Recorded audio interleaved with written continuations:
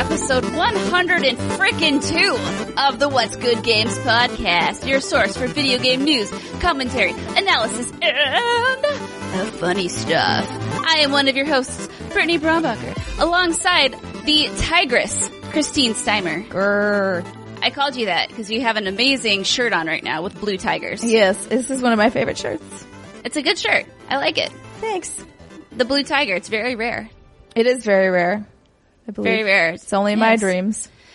So Steimer, I am back from my vacation. And I had such a good time because I think humble brag, had such a good time. I know, I'm trying not to sound like that, but honestly, it was the first vacation that we've taken where we literally just had no plans for a week. It was wake up, go to the pool, have some drinks at the pool bar, sit on our asses, play some games, rinse, wash, repeat. And it was so good for my mental health, man. I'm telling you. It's just so freeing to do that. Yeah, sit on your ass vacations are always great. Oh, they're so nice. It was just so I can see clearly now. But it didn't start out that way, you see, because my suitcase got lost for a day and a half. Oh, yeah, that's always fun. It was really fun, super fun. Yeah, I landed in Antigua. So I had the flight from Seattle to Atlanta to Miami to, I call it Antigua, but other people say Antigua, or Antigua. I don't know how the proper way to say it because I heard it pronounced so many different ways when I was there. But it's an island in the Caribbean. And I landed and we're at our baggage claim. We'd been awake for probably 24 hours or so. And all of the bags are coming around the carousel and we're waiting and Jason's bag shows up and I'm waiting for mine, all giddy and happy. And then I realized that no more bags are being uploaded to the carousel. So it was that fun dance of going to the American Airlines kiosk and being like, hey, where's my shit? Where's my shit? I need it. Because what's good about it is, when you do check into a flight and you do check baggage, they give your bag a barcode so they can track it and see where it is in case instances like this happen where it gets lost. Problem was no one scanned my bag. I'm sorry. What? I just choked a little bit because I'm so surprised. I have that effect on women. No, but seriously, no one, she was like, yeah, we have no idea where your bag is. It looks like it might not even ever left Seattle. I was like, wait, it's just chilling in the Seattle airport. Is this Home Alone but with baggage? That's exactly what it is. I needed the dramatic music played and everything, but no, no one knew where it was. And so what had happened to make things worse is, I know I'm going down a little rant here, but that morning, loading our bags into the car to go to the airport, the handle of my bag broke off and with it came off my name tag. Oh boy. And so I'm clenching real hard at this point. You're like, I'm just never getting my stuff back. I'm never getting my stuff back. Or it will be waiting for me at the Seattle airport when I get back. I know.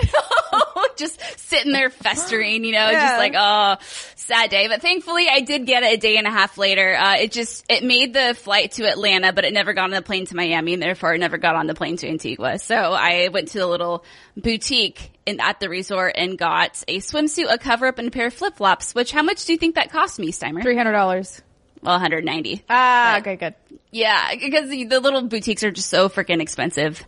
But, anyway. The bathing suit alone can be that was $100. Yeah, I think that was $70, and I think the cover-up was $70, and the flip-flops, which make really gross farting noises when I walk on them, were totally not worth it. Were $50, and it was just some crazy resort prices. But anyway, yeah, it was really nice. So this is just my little PSA. If you can find, or anyone listening, find some time to take for yourself, and if you're like me, you relax when you don't have any plans. And that was just a lovely way to spend a few days.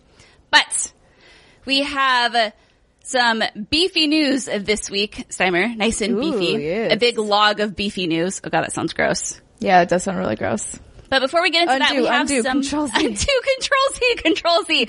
We have some announcements for you.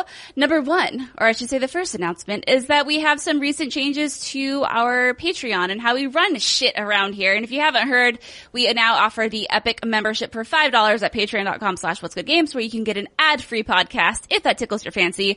On top of that, you also get an exclusive stream once a month, whereas we call it the Happy Hour Q&A live stream, where we drink and take your questions, and it's always a beautiful shit show. And we also have exclusive vlogs that we do weekly.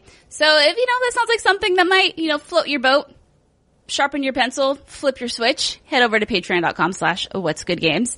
And also, if you want to be a part of the show, you can go to whatsgoodgames.com/DearWGG and submit questions to us about the video game industry, about relevant topical news, and we will talk about it, maybe. We will maybe answer you. We will maybe ignore you. Who's to say? Yeah, depending on what we're talking about that week. Don't be sad if we ignore you. We're not intentionally Roll ignoring of the dice. Roll of the dice. Also, speaking of Patreon, this Saturday, April 27th, are our Patreon exclusive streams. So we have our Happy Hour Q&A at 11 a.m. Pacific, and then our after hour stream from 1 to 2:30 p.m. Pacific. And if you are a patron, head over to patreon.com/whatsgoodgames, and you can vote on the game that we play this Saturday. World War Z is a contender, which could be fun. What? Why? Because you get to shoot zombies. It's like Left 4 Dead, but I don't not. need more zombies in my life. Girl, yes you do. No. Girl, yes you do.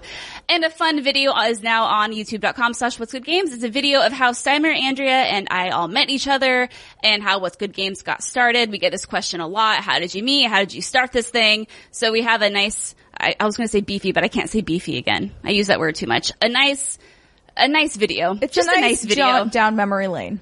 Yeah, where we go down, like Steimer said, memory lane and dig up old tweets, and it's a good time.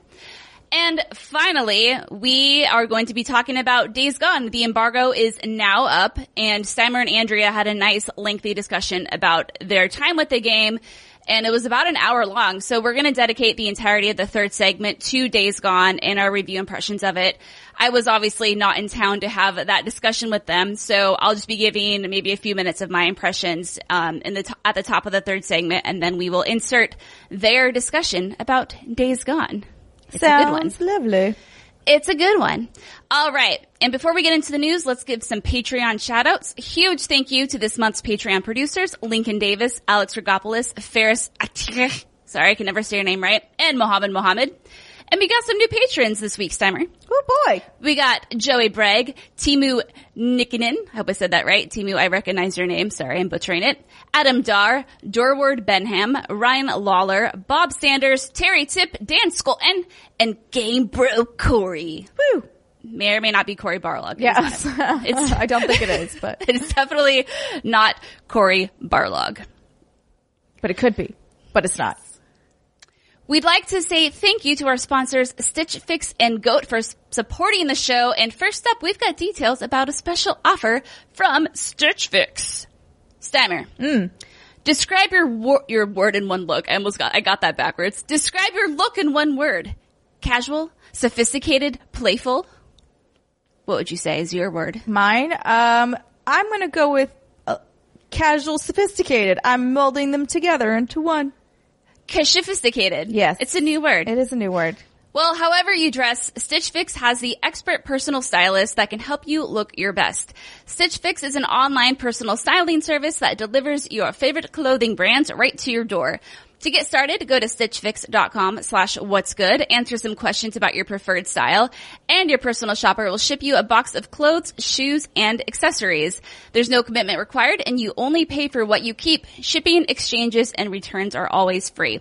Plus, the $20 styling fee is automatically applied toward anything you keep from your box. You'll never have to think about looking good again with Stitch Fix. I just got my latest Stitch Fix in, and it's this really cute, it's called a bomber jacket. Yes. It's like okay. I don't know if what you have is a bomber jacket, but there is a style of jacket called bomber jacket. I think I read that somewhere 'cause I'm so new to this fashion world. There's all these terms and I don't even know what they are. But it's this really cute pastel-y pink color, which I feel like is a good look for spring. Mm-hmm, definitely. Yeah, there we go. And then these really cute, comfortable jean shorts, which I've always kind of struggled with finding a comfortable pair of jean shorts because it's like, okay, do they fit good in the waist? If they fit good in the waist, do they fit good in the thigh? Yep. Because sometimes it does it. And then sometimes it looks like you're cutting off the circulation to your legs but the waist fits good and it's just not a good mess. It's not a good look. But they sent me some really, really cute jean shorts that I'm like, holy crap, these actually exist. I could wear these and be comfortable. So I'm really, really excited about that. So you can get started today at stitchfix.com/what's-good and get an extra 25% off when you keep everything in your box. That's stitchfix.com/what's-good, stitchfix.com/what's-good.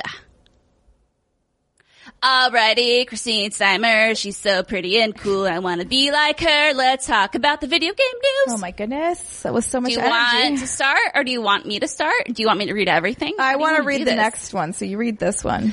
All right, we got yet another story in this saga of are we getting a new Switch model. So this is called Update, cheaper Nintendo Switch model to reportedly launch by June. This comes from IGN. So they posted an article, I just think like last month or something like that, and this is an update to that. So update on April 24th. A new report indicates that Nintendo will launch a new, cheaper version of Nintendo Switch by the end of June with a modest, in quotes, upgrade to the existing model allegedly coming later this year. In a financial report by Bloomberg, a small excerpt suggests the cheaper Switch model is coming very soon. An outright more powerful version is allegedly not in the works, though details on this claim are sparse. Whether this alludes to a PS4 Pro or Xbox One X-like hardware boost or simply a series of hardware redesigns akin to the DS Lite remains to be seen. The report is based on claims from 2 unnamed sources, of course. These claims partially line up with earlier reports, which suggested Nintendo is planning on launching 2 new versions of Nintendo Switch this year. The cheaper model described in the Bloomberg report appears to be an attempt to boost sales growth and could very well remove things like vibration features to cut costs. No, don't get rid of my vibration. No, I love you, Simon. The description of the modest upgrade sounds less like an all-new model, though it's possible it could still act like an enhanced version of the baseline hardware targeted at video game enthusiasts. I'm a video game enthusiast. Well, then, damn it, this is going to be for you, Simon. Oh, my God. How exciting. Are you excited? Are you super excited? Do you think this is actually going to be a thing? I mean, this is like the 4th report I feel like we've read about this since last year. I mean, yeah, it seems like there's a lot of rumors about this swirling around, so where there's smoke, there should be fire, but... There should be. You know, so... Or it could be someone like, okay, this is what's actually happening. If there's not actually fire, there's 2 kids with like some really dry sticks trying to make a fire, but all they're making is smoke. That's also possible. So that I'm not sure if if there's actually a fire or just 2 dumb kids. It could be the 2 dumb kids. But no, I agree with you. I think this is definitely a thing that's happening. I think it makes sense. You know, Nintendo wants to capitalize on the 3DS market, and since that 2DS, 3DS, the DS family is at the end of its life, rip in peace, it only makes sense that they want to try to convert some of those folks over. And the best way to do that is to put out, obviously, a cheaper unit. And if you look at the Switch's current price, which is $299, and if you look at how much you can get a 2DS XL for $149, you know, you have a $150 price difference where you gotta kind of like cut some fat there to make it appealing. And so the question is, you know, how do they do that? I think the first thing they would do would be they would remove the dock. Which, by the way, did you know that the dock separately, if you wanted to buy a new dock, it's $85? What? Yeah, dude, like seriously, on Amazon it's $85 and it's normally I think $89.99, but now it's on sale for $84.99. That's highway robbery. Is that insane? Yes. I think now granted, like I'm sure that price is inflated. I know it obviously it doesn't cost them that much. It's a glorified HDMI port with a charging unit on it.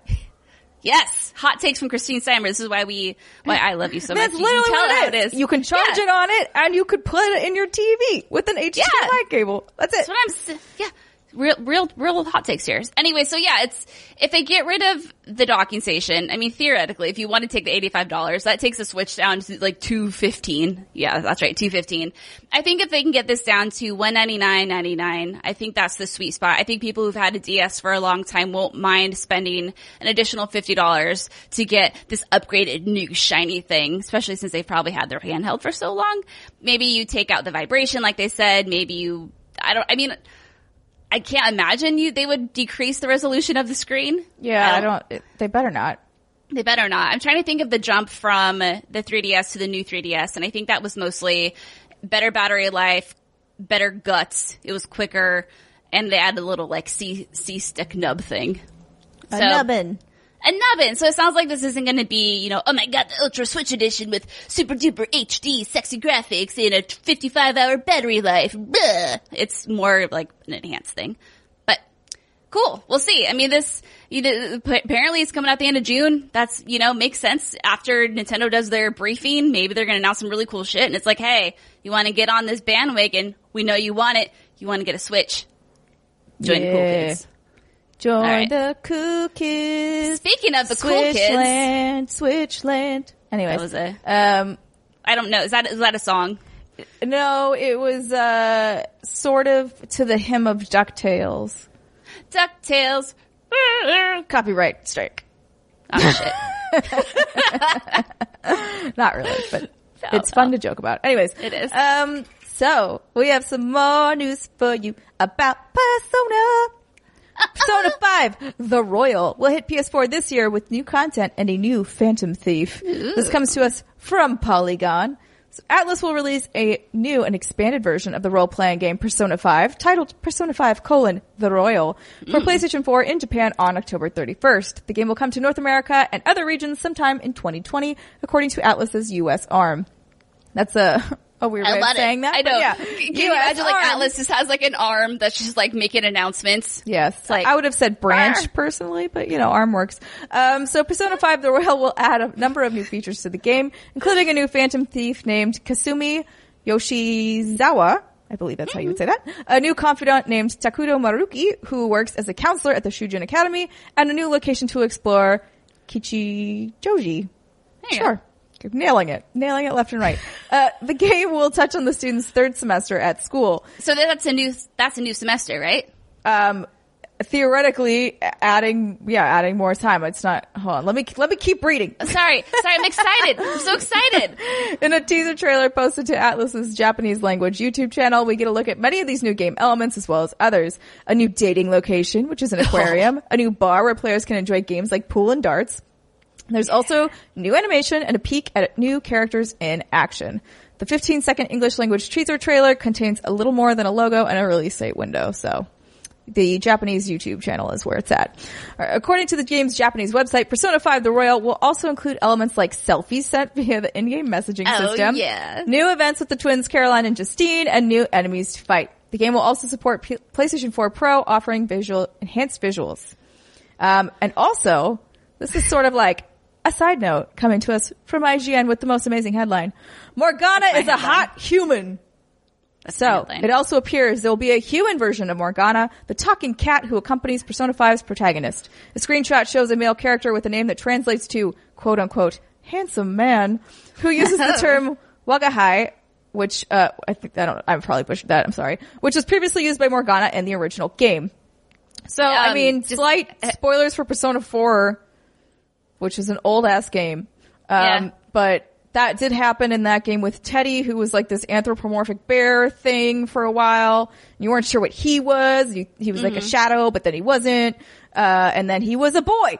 He was a pretty blonde boy. And so actually, even during this entire campaign of Persona 5, I was kind of waiting for that moment to happen. Yeah. With Morgana. And when it didn't, I was like, all right. So it makes me wonder. I guess that was. We probably should have put a spoiler alert at the beginning. It's slight spoiler warning. When does that? How is that going to fit in? I guess I have no idea. Right? That's the third semester. I mean, I don't know how. Well, so I think it's cool. I think you're right in that it basically just adds another chunk of time because like Persona games are about roughly a year. So I don't. IDK. IDK either. But, oh man, like Here's reading what- this and about, go ahead. Well, I was gonna say, here's what bums me out about this. It's like it's still on PlayStation 4. Oh. And I'm like, I didn't want to play it on PlayStation 4 before, and I don't want to play it on PlayStation 4 now. Well, I mean, okay, like, I don't think these new features are leaving PlayStation 4, but tomorrow, of course, like, I think it's 3 a.m. our time, Persona 5S is going to be revealed. What the hell is that? Because Japan is hosting their Super Persona S something, the Persona Super Live P Sound Street 29. I don't know what the hell it's called. It's like a concert thing, or it's whatever. It's something cool. Anyway, yeah, they're going to be talking about what Persona 5S is, and that could be Switch, but I would imagine that the Switch version, if that is what it is, it probably won't have these new features, right? That might just be a PlayStation thing. I don't know. I literally don't know. It could go either way, where it would feel shitty and stupid if it didn't include this. Right. But also, it's very possible that it doesn't. Like, that doesn't mean that it's not going to be that way, but. Yeah, because you wonder in the licensing and the contracts or whatever the hell, if PlayStation's like, okay, listen, go ahead, cool, put this on Switch, but we get all the fancy things. Yeah, it might be, yeah, I'm not sure what their deal is, so. Yeah, but yeah, be on the lookout for that. I hope that's Persona coming to Switch. All of this said, I don't know if I'll play this again. I really want to because it just sounds good. And like watching all the coverage lately, it's like, oh, I forgot how good this game was. And it was, 2 years ago, right? But man, that was 100+ hour game easily. Yes. And I just don't know if I'm going to have the time to replay it. But it's not really clear. Like, I don't think you'd play the whole thing again, but maybe you would. I don't know. It's a new and expanded version, so that makes me feel like you would have to start over. Yeah. Mm-hmm. It would. Hopefully, it would have an option if it like you have a save file. If it's something like where you have a save file and it recognizes it and you can kind of just start playing new shit, that'd be nice. Or at least like pick up at a certain part. But then you wouldn't have any time to get the confident. I don't know how this is gonna work. Because I would imagine how this is gonna work. You kind of would have to need the whole new. You would need, because you're gonna have to, I imagine you're gonna have, the game as it is or as it was, and then this is gonna be new content weaved into it. So what would be nice is if it does read your save file, if you can start with, like max personas or like strong personas or max level or something like that, or however, I don't remember how Persona works. You can New Game Plus in some of your stats, but not all of them. So, I don't quite understand how this one's going to work in terms of like when you pick up or how you would play it. What would be nice is if it wouldn't make any sense though. So yeah, I don't know. You might be right. Yeah. Who knows? I don't know. We know need more information. We do need more information. All I know is Morgana is an attractive cat thing. Yes. See, and that's kind of weird. It is handsome man. Handsome man. Although what's funny is he looks very much like Joker. In the screenshot where like they're together, I was like, these look like the exact same people. No. This is getting weird, but that's okay. Yes. All right. Well, that's exciting. And by the time this releases, we'll know what Persona 5S really is. And hopefully we'll be able to play this on our Switches, even though I probably will never play this on my Switch because I got too much other stuff to play. But that's fine. It's true. It's a very large game. I'm not going to be able to go back to it. Probably. I was going to ask you, do you think you would go back to it on Switch? Probably not. Like, just being honest. If it was new on Switch, yes. But I've already played this game. I'm fatigued out of like 100-hour RPGs. Yeah, that's totally fair. And this is definitely a 100-hour RPG. Yes. Moving on to a company that has been known for its amazing RPGs. Okay. Square Enix has announced its E3 2019 press conference date and time. So Square Enix has announced its plans for E3 2019 and has revealed that it will be hosting a special broadcast on Monday, June 10th at 6 p.m. Pacific to show an exciting lineup of titles.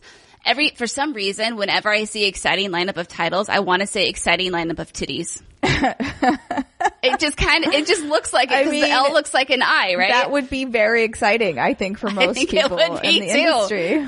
I think so too. Yeah. So Square Enix took to Twitter to share the news of how they'll be kicking off E3 2019 this year, but didn't give any indication of what exactly they would be showing. An interesting note, however, is that it is taking the time slot that would have been previously held by PlayStation, which follows the news that Sony will not be at E3 this year. Yes. Oh boy. Wait, Summer, is do you... What?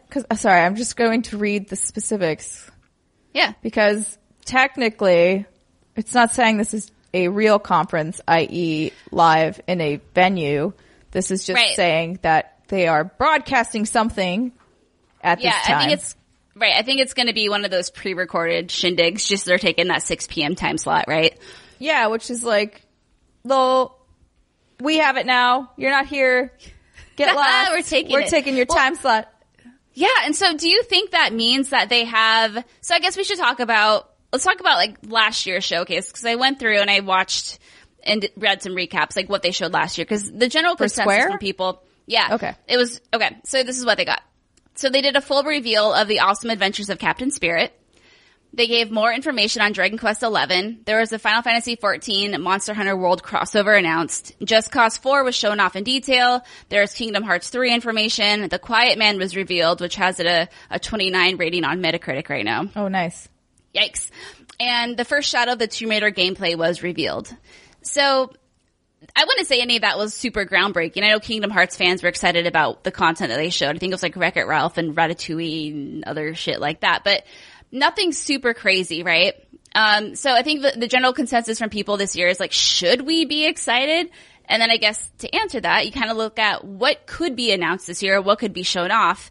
And I think the number one contender that people are thinking about is the Avengers game. Yeah. So we have a question from Bartholomew Gannon, which that is not his real name, but he knows that's what I call him. He said, "Hello, what's good? While we're getting close to the end game and Fortnite will be getting an Avengers event soon, which we'll be talking about in the next story, I wanted to ask about the most talked about Avengers project in gaming. What do you think the current status is of the project being developed by Crystal Dynamics? Will we see it at E3? Should there be a little teaser with practically the world focusing Avengers as a whole? Do you even think it's still being developed? Thanks as always for taking my question and have a wonderful rest of your day." You too, Bartholomew. Oh, yes. I mean, they would have said if it had been canceled or like something bad had happened. Cause like they are a publicly traded company and they would have needed to say something like that. So yeah, I think we're fine in that realm. Yeah, I think this is definitely a thing that's happening. I guess if you think about, the Avengers movie coming out, but I guess tomorrow our time, right now, I guess it makes sense to not talk about this game until after the movie is out. I don't know jack shit about Avengers or the lore. I'm the first one to admit that. But I can't imagine that the Avengers game would follow the same canon or whatever as the film, if that makes any sense. Yeah, so I'm not sure. It might be confusing if they are showing off this game now and it's like, look at all these people. And then you go to the movie and then like they're all dead. Because from what I hear, a lot of people are dead in these movies. I mean, everyone's like, oh no, they're all dying and dead. I just know what I see off of Twitter, friends. So yeah, I think this is definitely a thing that we're going to see at E3, especially, I mean, we kind of have to at this point, right? And it would make sense with the movie and the hype and this is all everyone's talking about. And they're like, oh my God, I need more Avengers in my life. So yes, Brandon, or Bartholomew, that's your actual name. I do think this is the thing that is going. I think it's being worked on. It's probably, hopefully, optimistically going very well. Yes, hopefully, knock on wood. Knock on wood, and we will see it at E3. Yeah, I mean, I think they would need to wait for the movie to have like its hype moment. I think it wouldn't make any sense to talk about anything right now. It would be like a little too much. Have people focus on what you want them to do, right? Like you need one CTA for people at a time. More than that confuses them. So like, it's true. Avengers, you go see the movie, and then everybody will have seen the movie. And then you can talk about the video game. So at least that's how I would handle it if I were them. I don't know about how well it's tying into the cinematic universe. I do know that at least for their TV and movie, it's sort of correlated.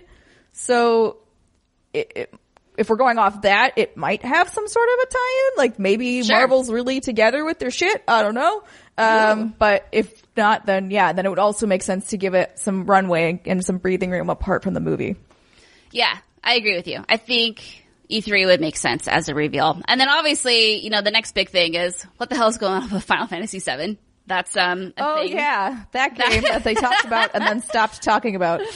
Oh yeah, I think it was 2015 that game was announced during Sony's E3 press conference, and that was a hell of a moment. You were there, weren't you? Yes. Okay, I don't believe think we we were were sitting together. Were we together for that one? We might have been together, were. or were we? No, we were. Okay. We were. Cause I was really tipsy, and I remember you came and sat with us like last minute. Yes. Cause then, I totally, Yeah. I mean, I'm usually tipsy every Sony press conference cause they would give you a lot of alcohol and it was a good time. Man, they were so good. I'm so bummed they're not doing it I anymore. know, but I mean, seriously, that was just the way that was like the finale, right? That was like, this is the big one. And that's what she said. But that was always a good time. So yeah, Final sad. Fantasy VII. So last E3, Tetsuya Nomura said that Final Fantasy VII had moved past conceptual stage and into development. There had been some, hiccups along the way in the development cycle, of course. And I was trying to do some digging to see like, what's going on with this game? Is there any even little tidbits of info? And the only main stuff I was able to dig up was that a former project lead was now been promoted to co-director of this game. And then a voice actor named Joe Weber is a voice actor for this game, but he's obviously not talking about his role. Right. So like literally, like we don't know a heck of a lot about this. Just crickets. But just crickets. But what is interesting is obviously Final Fantasy VII just came to the Switch, several weeks ago. So cool. But there's also a Final Fantasy VII, the first Final Fantasy VII concert in Los Angeles on June 9th, and E3 is obviously starting that following week. So I think there's press conference. I think Bethesda's press conference conflicts with this. Otherwise, I would totally want to go to it. So yes, I feel like this game is still a very, very, very far away, but I wouldn't be surprised if we did get a little snippet of footage now that Kingdom Hearts 3 is wrapped up. Nomura can get back to this remake. Didn't Good they, luck, sir. Didn't they do a concert and then a little bit of Kingdom Hearts stuff around E3 before last year? Wasn't that a Kingdom Hearts concert? That's what I'm saying. That's what I said. Oh, Or at least that's yeah, what I yeah. meant to say. If I said something else, I apologize. Oh no, I think I misunderstood that you thought it was like a mashup of Kingdom Hearts and Oh, another game. no. So what I'm saying is like, it's possible if they're doing this concert on June 9th that they would also do a similar thing where they actually talk about the game while playing Yeah. music. I mean, So- yeah, I remember they did that. You're right, for Kingdom Hearts, and Alexa was there. And it, when you go to these video game concerts, have you ever been to one, Steimer? No, I haven't actually. Oh, they're so good. I've done a lot of, like the Zelda Orchestra and then Video Games Live. I've done that a lot. It's a really actual emotional experience because they have the live band or whatever band, I guess. And sometimes they have singers and they have a huge projection screen and, they're showing off all these clips from nostalgic games. And, I feel like that would be a really good place to give an announcement because your emotions are already so like, Yeah, I mean, those are your most hardcore audience. Exactly. Yeah. So yeah, I would expect that we're going to see something from Final Fantasy VII. I don't think we're going to get a release date. If we do, they're going to be like 2021. Well, wasn't it supposed to be episodic? So like, couldn't It is. we at least get one of the episodes to have a release date? That would be awesome. I can't, again, like I would shit my pants if it's, this year. If this happens, I will would have like- to like, video proof of the shitting of the pants. you want video proof? All right. Yes, I'm gonna have Jason record you because I don't want to be anywhere near it. I'll have to take a bunch of laxatives and I'll make Oh it my happen. god, it's horrible. It is horrible. I mean, yeah, I don't think this. Yeah, you're right though. It is episodic, so I guess what that means is they don't all have to be done at once. But Right. I still don't think we're getting anything anytime soon. But again, enough. it's on record that I will take laxatives if episode 1 comes out this year. Okay. The next thing is, Final Fantasy 16, and just no. Yeah, that's gonna be a while. Let it cook. Just no. So, the Luminous Productions, which is the studio that Hajime Tabata set up while still working on Final Fantasy 15, he ultimately left. And now someone else is leading that team now. I think it was the head of Final Fantasy 15 DLC is now the head of that studio.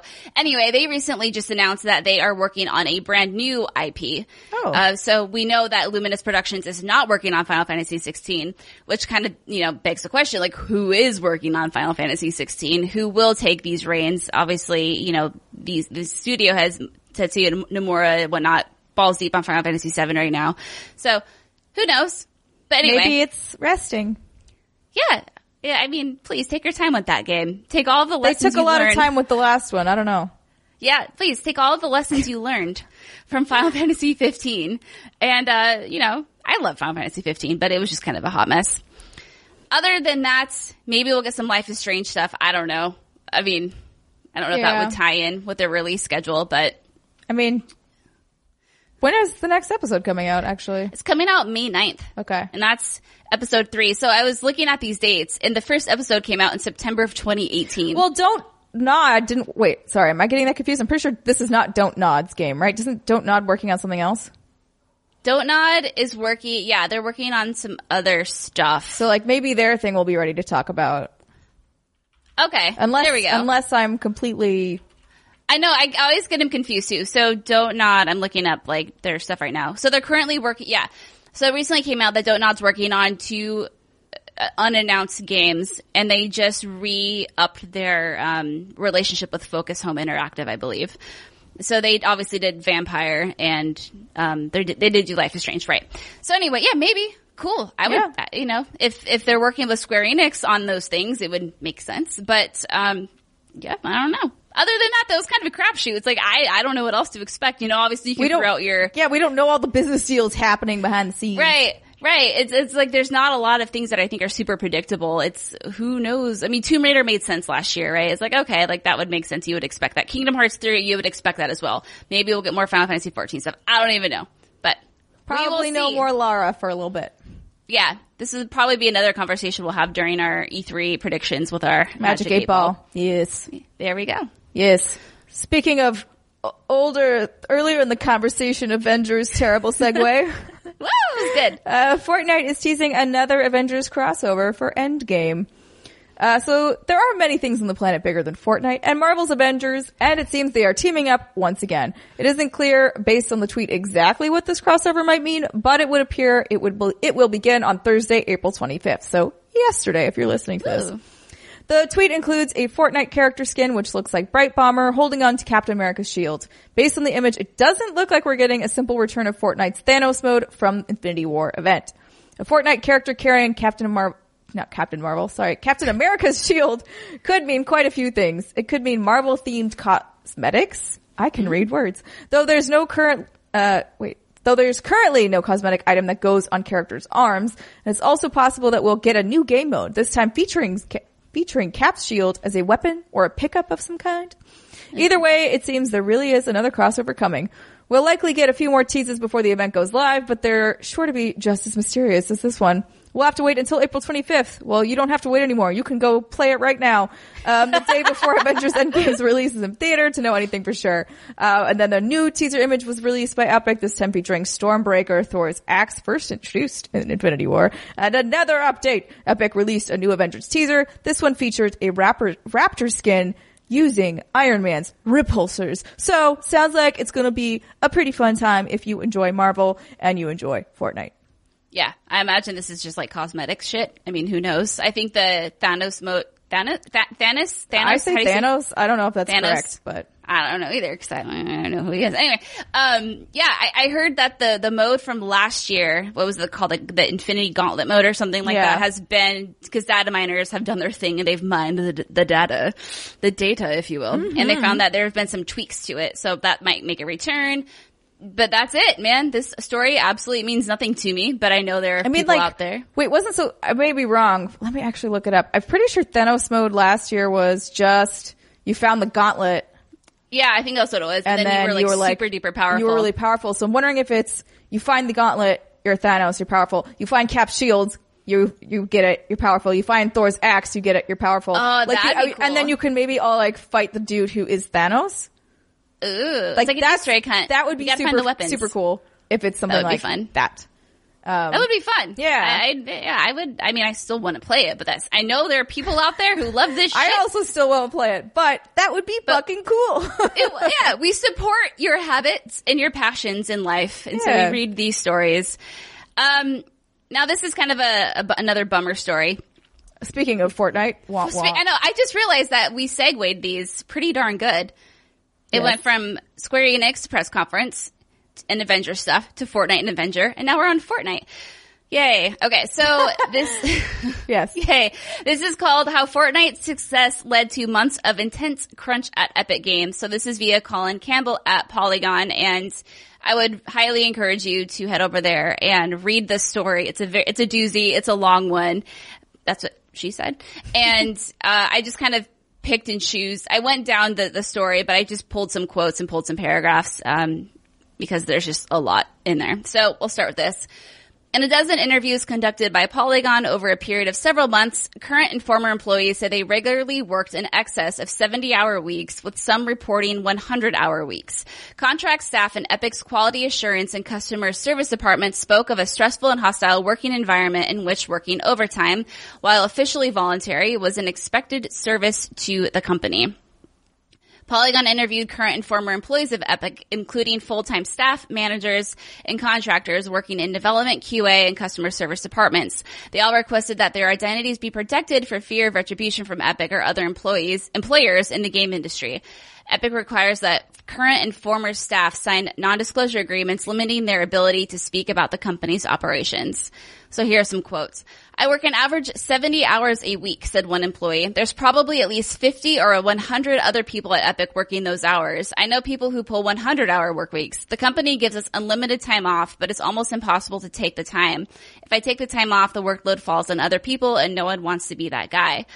Another source, I know some people who just refuse to work weekends, and then we miss a deadline because their part of the package wasn't completed and they were fired. People are losing their jobs because they don't want to work these hours. Another source said, I've had friends come to me and say, I can't take this anymore. I've had friends break down in tears. The crunch is constant.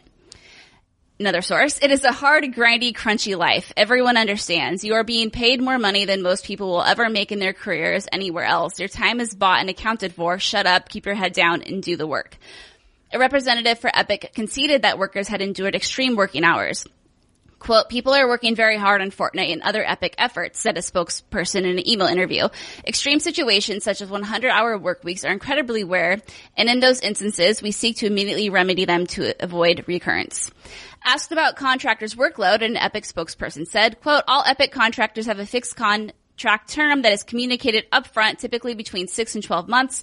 Epic makes contract renewal decisions based on the quality of work performed and willingness to work at times needed to meet critical release dates.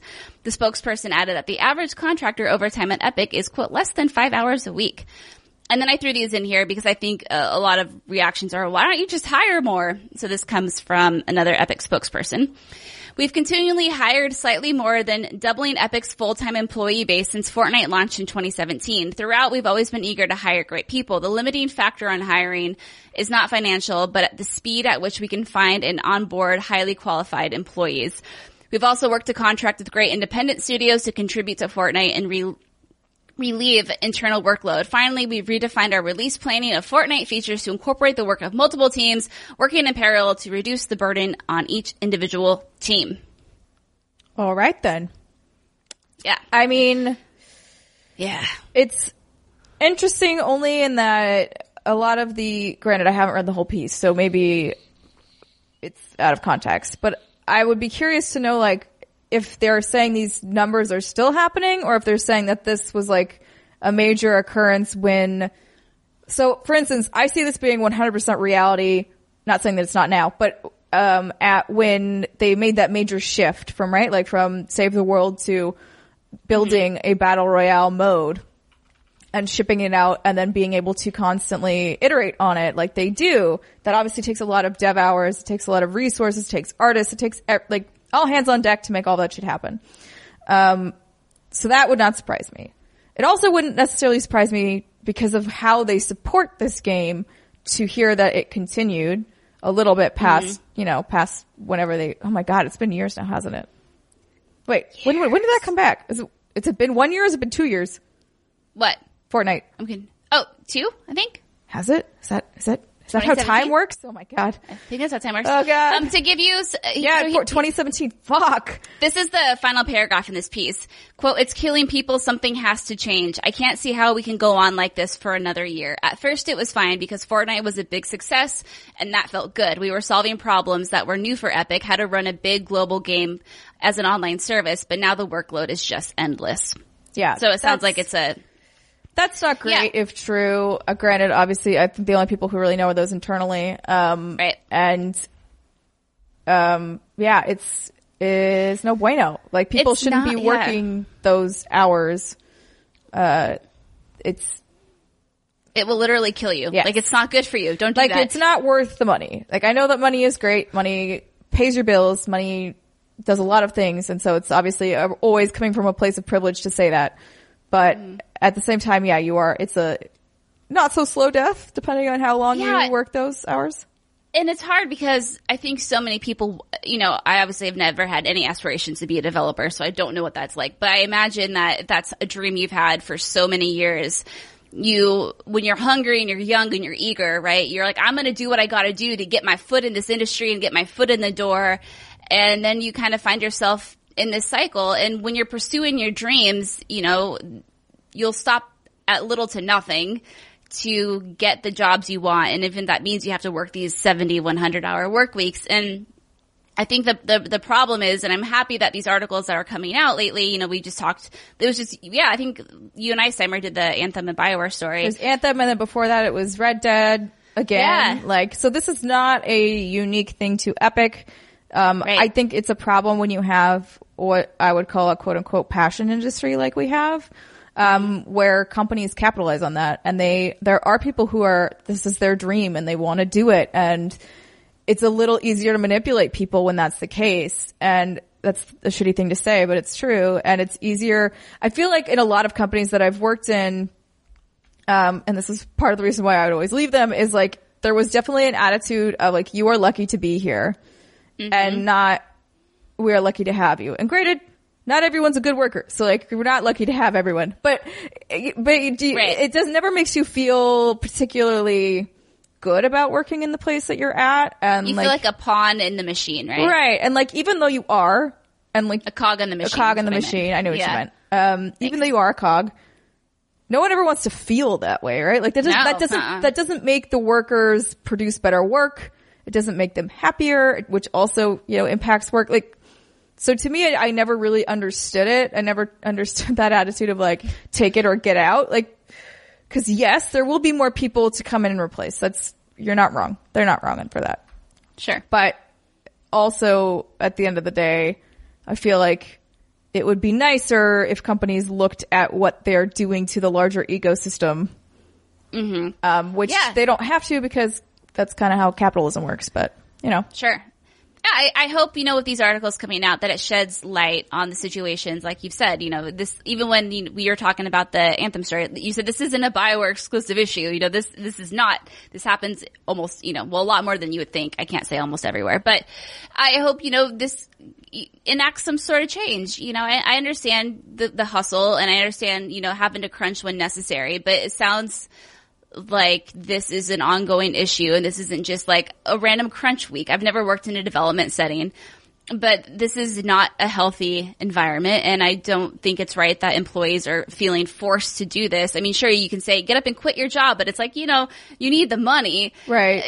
And when you have managers who aren't, there was a quote in here where someone said, after the end of an 8-hour workday, I would look at my manager or supervisor and be like, okay, I'm ready to go home. And that they said that their manager would look at them like they were actively stupid. Cause it's like, no, are you kidding? Like you can't do that. And then if you leave, then the workload falls on someone else. So I wish you could just like hire a whole bunch of awesome, talented people because it seems like that would just kind of help the issue. But that's just kind of like my small-minded. I mean, it's not just having enough people, which obviously, yes, that is a issue.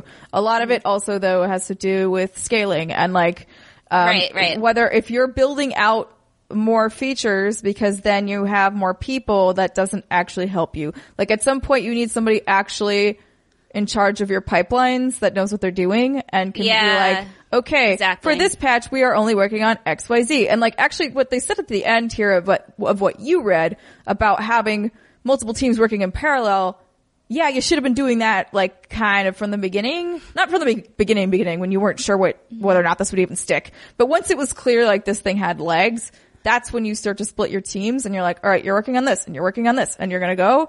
And like, whatever's done first, you release. The other thing is that. And like, you can kind of, but that way you build in breaks for people because once your thing launches, you can go. Because back in the day, people would build a game, crunch really hard, especially towards the end. It would be done. It would be shipped. They would all go home, right? Like everyone would have a break. Now everything is on for fucking ever. Everything is like games as service now, which means you need to have teams constantly working. You ship the game, you're not done. You ship the game, you continue working. Sometimes you ship the game and you work more. And exactly. That is the problem because people haven't built those pipelines yet in order to actually sustain. Well, some people have MMOs, but like, it's for a lot of AAA devs, like that's not what they are used to because that's not how it used to work. To be. You're right. Yeah. And crunch is crunch. And it was, if you think about the BioWare story, it sounds like that kind of came about because of a directional challenge. Yeah. Right? It's like, we don't know. But you're right. This is definitely a new issue. And I'm glad you brought that up because I have a quote here from another source that basically just sums up everything you said. And they said, the executives keep reacting and changing things. Everything has to be done immediately. We're not allowed to spend time on anything. If something breaks, a weapon say, then we can't just turn it off and fix it within the next patch. It has to be fixed immediately, all the while we're still working on the next week's patch. It's brutal. Yeah. So yeah, I would hope, like you said, hire more folks if that's possible, or if not, just like you said, it comes down to scaling, right? Mm-hmm. Instead of trying to fit in a million things into a tiny hole that can only accommodate 10 square things. peg round hole. Yeah, girl. Just like try to fit 10 things into a hole that can fit 10 things, and then it'll, you might do that. Also separate like bugs, like maybe out to a different team. Or whatever, like you can have like a hot team, right? Like people whose job it is to sort of fix whatever whatever. You know what I'm saying? My brain is not working right now. But no, we're speaking the same language. Yeah, like you could rearrange your teams in a way where you could do it, and like certain people would be on the hot seat, like for one patch, and then maybe you rotate those people out. Like you can do things so that people aren't getting burned constantly. And all I'm going to say is if you are crunching for more, like crunch, quote unquote, should be like a couple months tops. Otherwise, that's just your working hours. Like that's just your life. Like it's not crunch anymore. It's just poor management. See, people need to hire Steimer and I to manage everything. Oh my God. Please that would be so much pressure. Can you imagine? We'd be like, everyone's crunching under us and we're like, oh no, we did this. Shit. Oh no. Yeah, no, you're right. Money is good and important, and I understand that, but I guess sometimes how is that affecting your mental sanity and your mental health? And are you sleeping? Are you spending time with family? Because it's one of those things where, and this is something I've learned in my 30 years on this planet, when I'm on my deathbed, and personally I don't believe in an afterlife or anything like that, so I feel like this is like my one shot to get it right.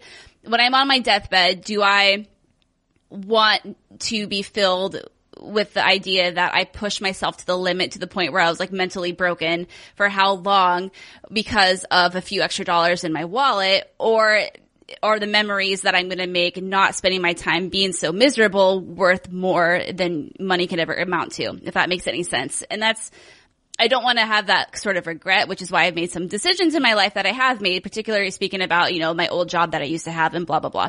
Anyway, that's just my perspective.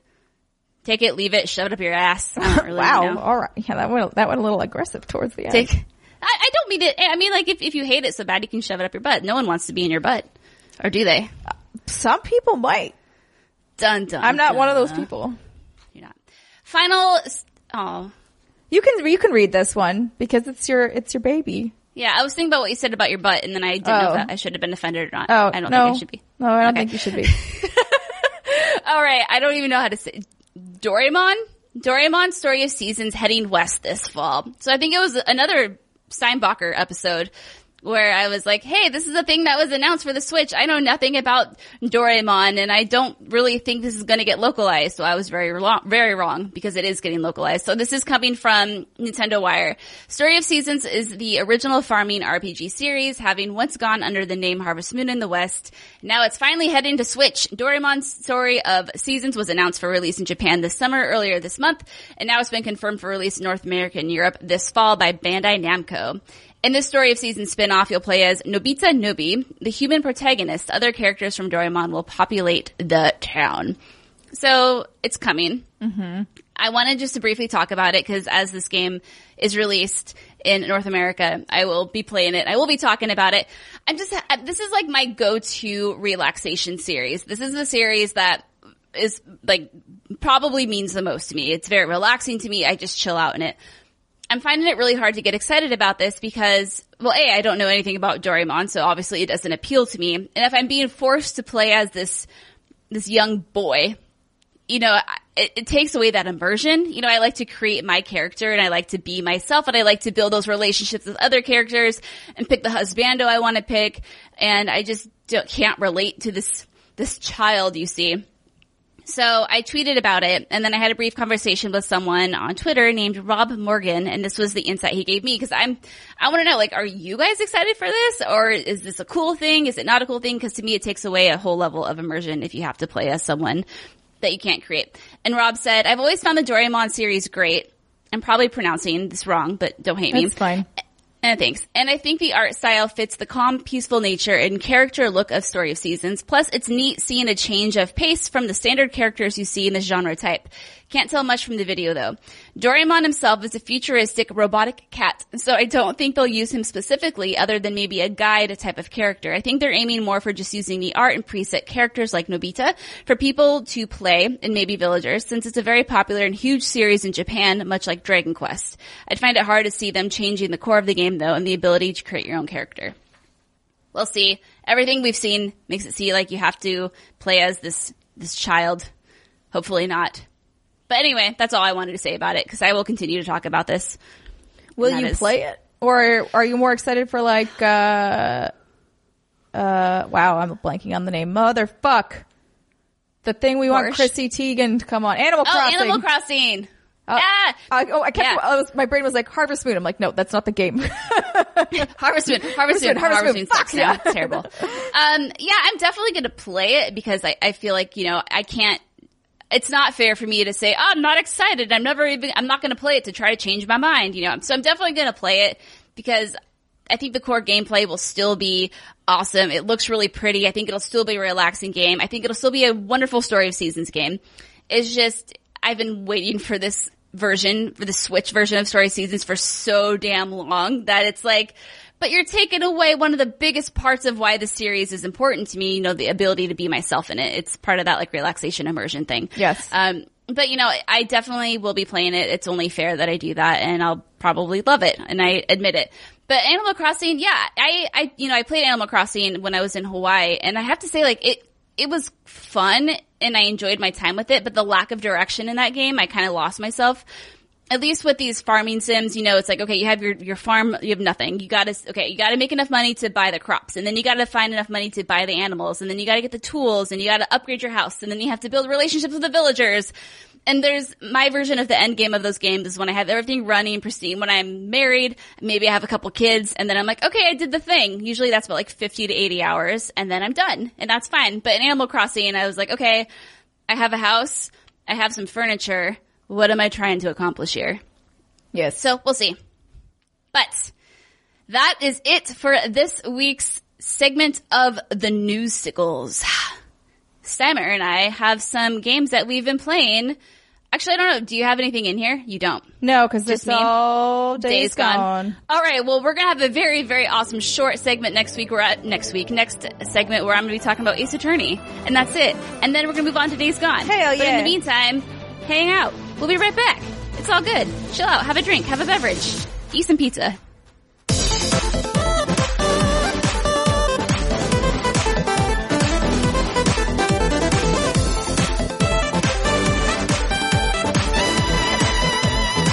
Welcome back to to the What's Good Games podcast. This is segment 2, where we talk about what we've been playing. But first, Steimer is going to tell us all about GOAT. Yes, I will. So if you're buying sneakers online, there's more than a coin flip's chance the shoe you're looking at is fake. How can you be sure it's real? Well, you can go to GOAT.com, which is the safest way to buy and sell authentic sneakers online.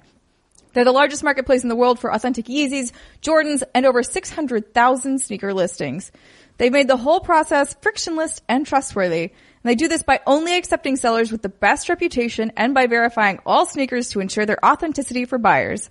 Every detail is inspected, from the stitching and color to the size and weight. GOAT certifies that every pair of sneakers on their site matches exact factory specifications. With over 500,000 sneakers on the platform and 10 million users, you won't find better prices for verified 100% authentic sneakers anywhere else. Yes. So you can find your perfect 100% authentic sneaker at goat.com/goodgames. That's goat.com/goodgames. Plus, you'll also be supporting our show. But you gotta go right now before the sneakers you want are gone. Cause that's how, honestly, sneakerheads are crazy. When you go to goat.com/goodgames, spelled GOAT.com/goodgames. Yeah, so I've talked about my awesome Mario shoes that I got off of GOAT because I love them. And then I've also been eyeing some Timberlands on there because one, Christine Steimer kind of got me turned on to them, and I started like looking. I'm like, these shoes are cute. They are cute. You can wear them with like a lot of different things, and that's good in my life. So I've been eyeing a few different pairs, and I might send you some links so you can look at and give me your professional fashion advice. Oh, absolutely, I will. Because there's a lot on GOAT.com. All right, so let's talk about the things we've been getting our hands on and pushing buttons. So, like we said at the top of the show, I love the little jig, Steimer. Little dancing. Yeah. At the top of the show, we talked about Days Gone and how we're going to talk all about that in the next segment. So, for this little mini second segment, the only game that Steimer's been playing Days Gone, yes, and I've been playing Days Gone. But since I was on vacation, I was playing a little game called Phoenix Wright Ace Attorney Trilogy. Oh, hell yeah. Because I was curious about it, and after listening to Steimer talk about it on 2 shows ago, when I think it was. Yeah, I'm not sure. I was like, okay, I could probably roll with this, and so I downloaded it, and I'm having so much fun. I don't know how I never played these games before. I finished Ace Attorney, Phoenix Wright Ace Attorney. I get like them switched up. How did you do? Did you ever like accidentally lose? Or not lose, but like did anybody go to jail and then you had to restart? No, I scummed everything. Oh my God, you're amazing. You're the best lawyer ever. No, and that was part of the thing that I was worried about with this game is I thought it might be stressful because, you know, what if I don't gather the right evidence? What if I am wrong in my decisions? I'm going to have to start over. That sounds like a pain in the butt. But thankfully, you can save the game almost any time you want. And if you do make a wrong decision, you just reload it and then you can pick another decision. Wait, so how many times did you reload stuff? Maybe in the first game, maybe like 6 times. If I presented the wrong evidence or something. Yeah, I would have like 3 strikes basically until the judge is like, fuck you, you're dumb. Fuck you, you're dumb. It's like, Your Honor, objection. This like blatantly contradicts the evidence. And he stares at you. He's like, it does. He's like, it's like, no, it doesn't. And then you're like, Homer Simpson into the bushes. Yeah. I find the characters really charming and really endearing. And I guess I was wrong. I didn't think this game would have that level of depth to it because the characters, like, sure, they're not the most, you know, like BioWare-esque, you know, back in BioWare's glory days, whatever, but they are really fun and they do have their quirks and it's fun to see them come and go during different dialogue options, especially Detective Gumshoe, who I think is super fun. Steimer, how far are you into the game? I don't actually know. But okay. Yeah. So you probably know the characters. Anyway, I know who the characters are. Yeah. Yeah, so if you haven't played these games, I would recommend, you know, just hop the trilogies. It's a great value. I think it's $29.99. You get 3 games. So to go that way, you get 10, like for each game is $10. And the first game took me, you know, several hours to get through. And it's fun. And, you know, if you're worried about it being kind of stressful like I was, you don't have to worry about that because, you know, you do have the forced dialogue where it's not forced, but the game will like make The sure game you guides you a little bit, yeah, right? it Like, guides you. Yeah, that's a good way it to put doesn't it. Yeah, really super. Yeah, and especially in terms of like evidence, I don't know if there's a way you could not pick up a thing I don't you think need. there I don't is. think there's a way. Yeah. Yeah, so you'll have everything you need, but it's more about making sure you're presenting it in the right way at the right time. But again, like Brittany said, if you fuck it up, like, yeah, you can just reload your save. there you go. That's Yeah, why video what I games do. are great. Yeah, and I didn't quite realize it's very much an adventure game, right? It's, Yeah. you know, there's a bunch of different locations you go to, different characters you talk with, depending on, you know, the questions you ask, you'll get different options, then you have to know what to present at what time, and it's really fun, and it's a really relaxing game. So I would definitely recommend playing that. Also, I did play one other game that I forgot to write down here, and I'm going to look it up right now. It's called A Dark Room. And this game first came out on iOS devices in 2013. And I've never played a game like this before. I think it was like $6 on the Nintendo Switch store. It's a text-based resource management sim, if that makes sense. Weird. I've never played a game like this, so I don't know what I can even really compare it to. But the idea is that you wake up in a dark room and there's a woman in there with you, and you have a campfire, and you light the campfire, and then you start gathering from there. Like the story kind of like progresses, and then you start getting resources coming in, and then if you get enough resources, it's all text. Everything is text here. If you get resources, then you can start building little like huts, and then if you build huts, then more people come into your hut, and now you can gather more resources, and now you get more resources. Now you can start building more and bigger things, and then from there you can go on. Anyway, it's a really interesting game. I really don't know how to explain it because, again, I've never played anything like it. But when I was looking into this game, I was reading reviews, and a lot of people said, even if it doesn't necessarily sound like your kind of game, just download it, buy it, play it. But how much is it? I think it was like $6. Oh, okay. It may have been on sale, but let me see. I'll look right now to see how much it is. Buy digital, Nintendo. Hope your website doesn't suck. Right now it's sucking because it wants me to sign in. No, nobody sign in. We don't want to. I know. I don't know. I hate that. It's like, please just tell me how much your game is. I don't know. Like, hello, internet. It's fine. Okay. Whatever. It's fine. Anyway, yeah, it's not more than $10. But, $7. Yeah, here we go. $6.99. Cool. Yeah, so I don't know how much it is on iOS devices. It might be cheaper because sometimes, like, that's what happens. But yeah, what I was saying is the reviews I was reading about this game said even if it sounds weird, even if it sounds like it's not something you might necessarily enjoy because a text-based management sim, like, sounded not that enticing to me, but I downloaded it and it kind of blew my mind because it's fascinating. And it's kind of hard to say more than that without kind of spoiling it, and all the reviews were saying that as well. And I said, that's bullshit. You can at least tell me something about this game. So what I will say is if you have $7, if you have a Nintendo Switch, and you're kind of looking for something different and unique have that $7 that you're willing to not blow, but if you're willing to experiment with $7, yeah, thank you, Simon. That's a good way of putting it. I would check out A Dark Room. I'm interested now in looking into other games that are like this because I really enjoyed my time with it, and it was How just long another did you play for? Oh, maybe 3 hours. Okay. 3 to 4 hours, if Wait, that. is it a game with an end, or is it just kind of like Yes. okay. No, it definitely has an end, Okay. and the story is kind of, to quote my Dragon Ball Z, mind-boggling. It's Ooh. very interesting. Yeah, so Does it make sense? It does. Okay, good. And it's like, sometimes games like get a little bit existential, and you're like, what? Well, okay, to clarify, you finish the game, and then you're like, whoa. And then you kind of like think about it, and then you go online and you like read theories about it, and you're like, holy shit. Got it. Okay. Yeah. So again, if you're willing to experiment with $7, I would definitely recommend just checking it out, and it might open your eyes up to a type of game that I know I had never played before, and I found it fascinating, and yeah, that's what cool. I will. Thanks, Simon. I'm glad you think what I had to say is cool. Yeah, well, I think you're cool. But here's my question. I feel like this segment's way too short considering we talked for like an hour about Days Gone. So I'm wondering, should we answer the question from the segment 3 here? Oh, yeah, we can do that. Okay. Just to beef this guy up a little bit. Just to beef this up a little bit. Yeah, let's do it. Do you want to read it? Sure. So this is from Caleb Solib Gale. And he asks, Hey friends, from what it seems and what rumors are saying, we will now likely have 5 zombie games releasing this year. World War Z, Days Gone, Back 4 Blood, Last of Us 2, and Dying Light 2. With that said, do you think that zombie-style games are becoming outdated? Brittany would say no. I would say yes. I don't know if outdated is the proper word. I would say there is fatigue for me.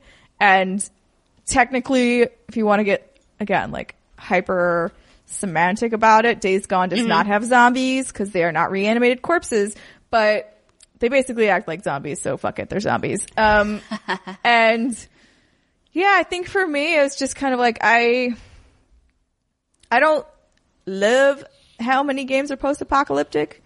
Every now and then I would like something nice, bright, shiny, and happy. Where's my Viva Pinata port for my Switch? Where is it? That's all she wants. Make her happy, damn it. Yeah, so I just want to clarify a few things. I don't think we have a release date on Back 4 Blood, and Last of Us 2 and Dying Light 2. I don't I don't know. Those. I don't know if those are this year, but I see what you're saying in that there's a lot coming out in the future. Yeah. So, okay, a few things. I find it interesting that, you know, there's this zombie fatigue. I was listening to the conversation that Simon and Andrea had about Days Gone, which we'll be showing in the next segment. And I know Andrea said that when she first saw Days Gone, her first initial reaction was like, another zombie game.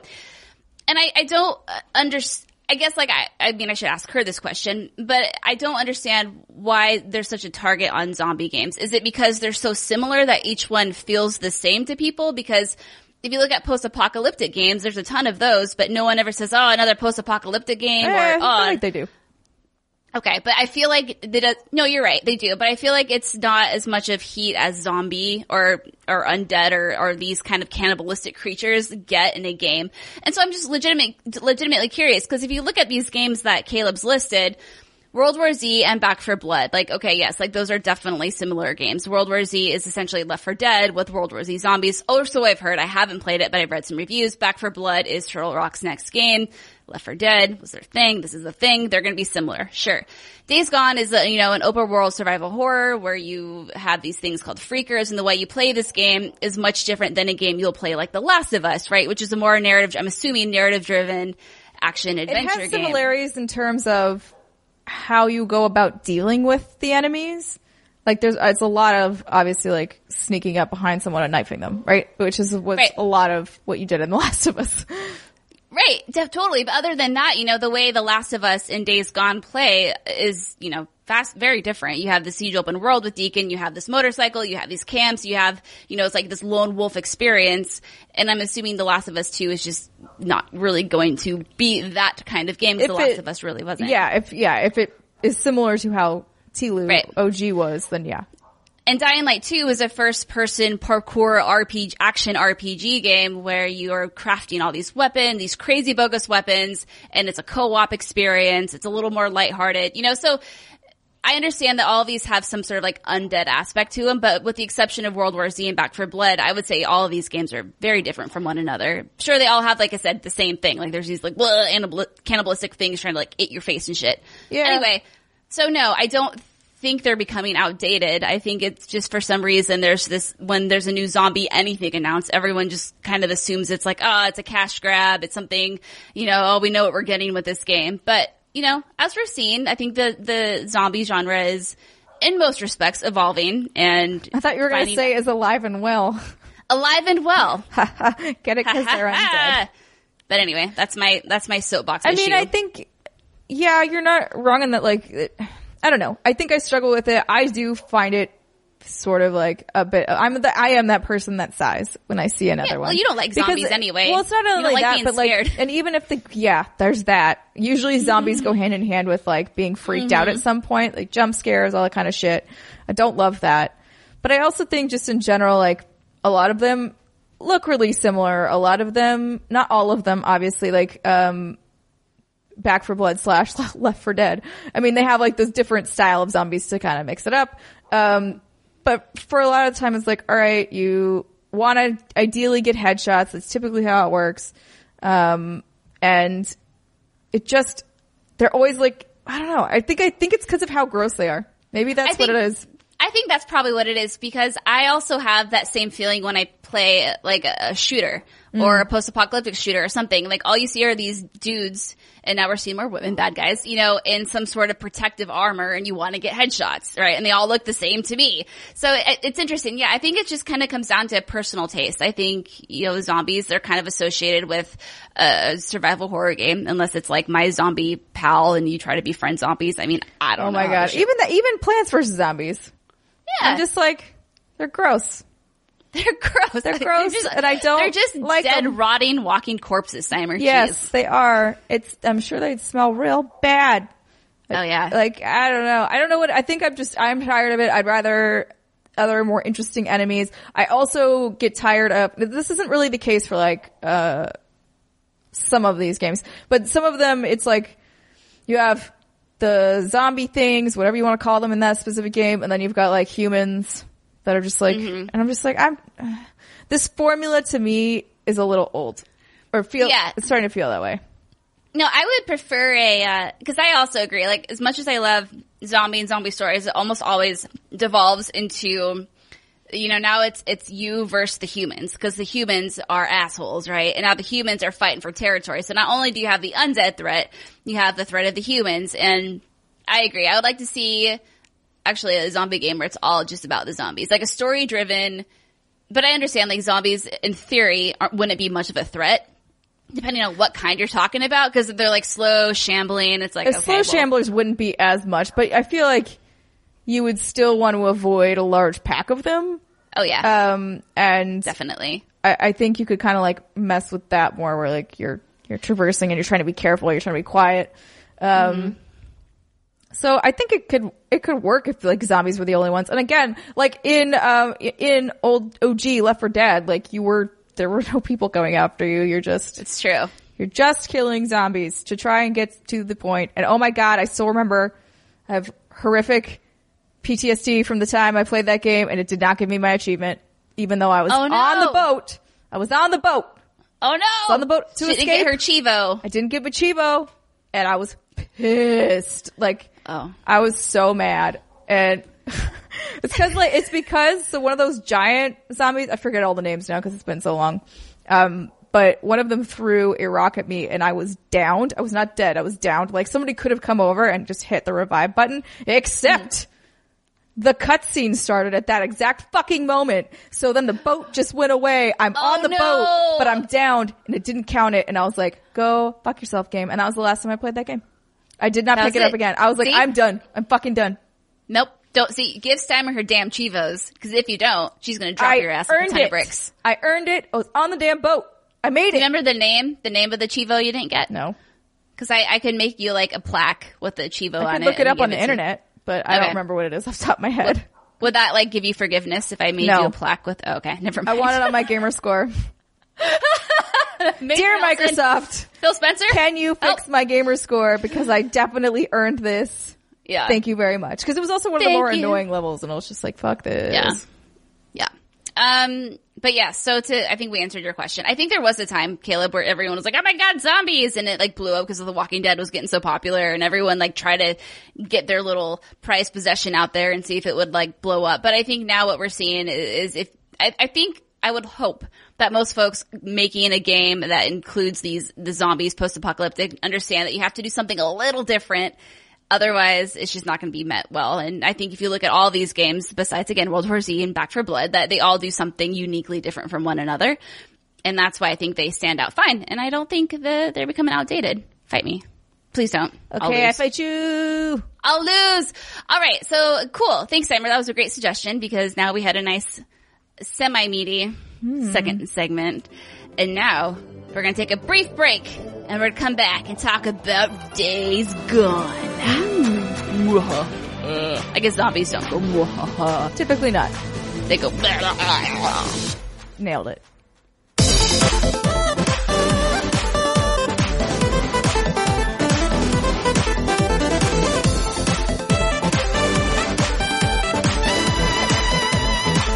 Welcome back to the What's the Games podcast. This is segment 3, and we are going to be talking about Days Gone.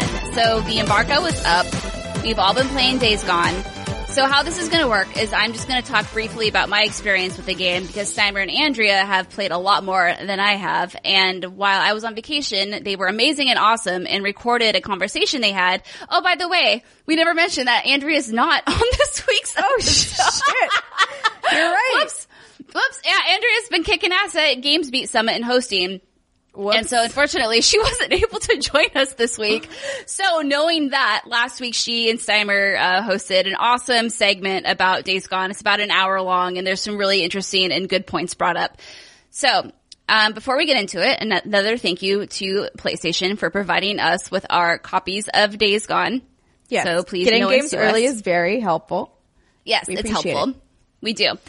So, again, just some brief thoughts of mine because we want to try to hold off. And we did get a lot of questions in the Dear WGG about Days Gone, but it'd probably be better until we're all three together next week so we can talk about it. Otherwise, it's like Steimer's having like all these separate conversations with people and she's like, that's weird or something. I don't know if that's what she thinks. I don't I just know, spoke for but her. Sure, yeah. Cool. Okay, so Days Gone. So I obviously have been looking forward to this game for a while now. Zombies are, like we just talked about in the last segment, zombies / freakers / anything undead that wants to try to eat my face. Technically, this is not undead. That's true. So things of this realm, things that want to eat my face off. They do definitely want to eat you, so.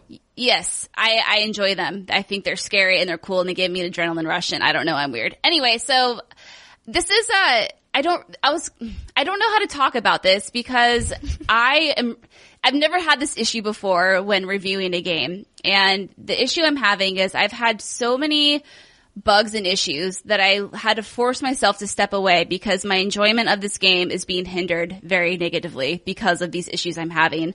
Now, like Andrea and Steimer are going to talk about in their conversation, since we've got the review code, there have been at least 3 patches implemented. And I wouldn't be surprised if we get a few more.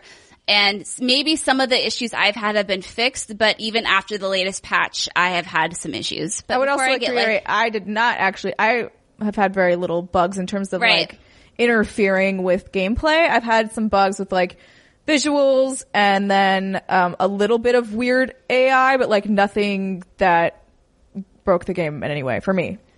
And I think Andrea said she had maybe like 1 or 2 issues where like an ambush camp wouldn't pop in or something, but she didn't, in the brief conversation I had with her, she didn't make it seem like she had anything. So it kind of sounds like I just have a weird You didn't code. pray to RNGesus. I didn't pray to RNGesus for the one game.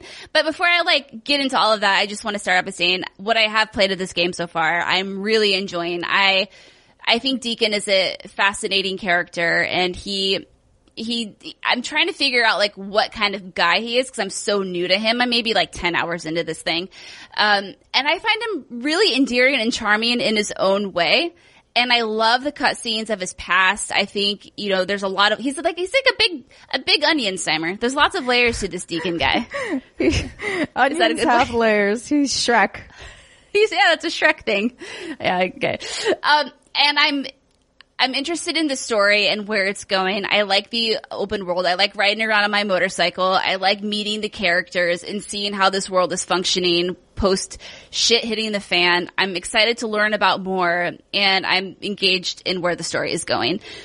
And I find that the combat is fun. The shooting, I'm getting used to. I'm taking advantage of some of the RPG perks. I know I'm going briefly over some of these things because Steimer and Andrea really break it down in their conversation. So with all of that said, I am really enjoying this game. I'm very, very excited to hop back into it. And it pains me that I had to pull myself away because of these issues that I'm having. And it sounds like, maybe not a lot of people are having them, but these are the ones I'm having. So, well, nobody's playing this game yet, so. Yeah, well. Who's to say how widespread I wish I knew more people. Are. Yeah, and I'm hoping that, these issues will be fixed soon. So, okay. So I'll just start talking about some of the issues I've had. So one of the issues I had was there are these Nero facilities and the idea is you go inside of them, you clear them out. You don't clear them out. You, have to fill up a generator. You have to find the gasoline within a little area, fill up this generator, push a button, restore electricity to the area. You go in and in there is a recorder and also an injector where you can increase your health, stamina, or your focus, which is how you, slow down time when you're aiming a rifle or a gun. Right. So I got in there, I injected myself with some stealth, and I slept. With some stealth? Well, with the stamina. Sorry. Okay, I was like, stamina. what? That's not. Sorry, I meant stamina, not Okay, stealth yeah. stamina. I was like, I'm confused. Yeah. With some stamina, I slept. I made the night go to day, and I left the facility. And then I realized that I wanted to reload my save because I forgot there's a recorder in there. So I reloaded my save. But in doing so, I ended up back in the facility. But all the electricity had somehow been shut off to the building, which meant that none of the doors would open from the inside. And so I was literally trapped inside the little facility and I couldn't leave. And I had weird. And yeah, it was something really weird, bizarre. And so I had to reload maybe a save I had like maybe 30 minutes prior. So not like a huge deal. I was able to get past it. But it was just a weird thing. I was like, whatever, no big deal. The other issue I had was that there is this sentimental moment where you are visiting something that means a lot to Deacon. And he has a flashback of something that happened while shit was going down and hitting the fan. And it's emotional and it's a cutscene. But during the cutscene, the floors weren't rendering. So Okay.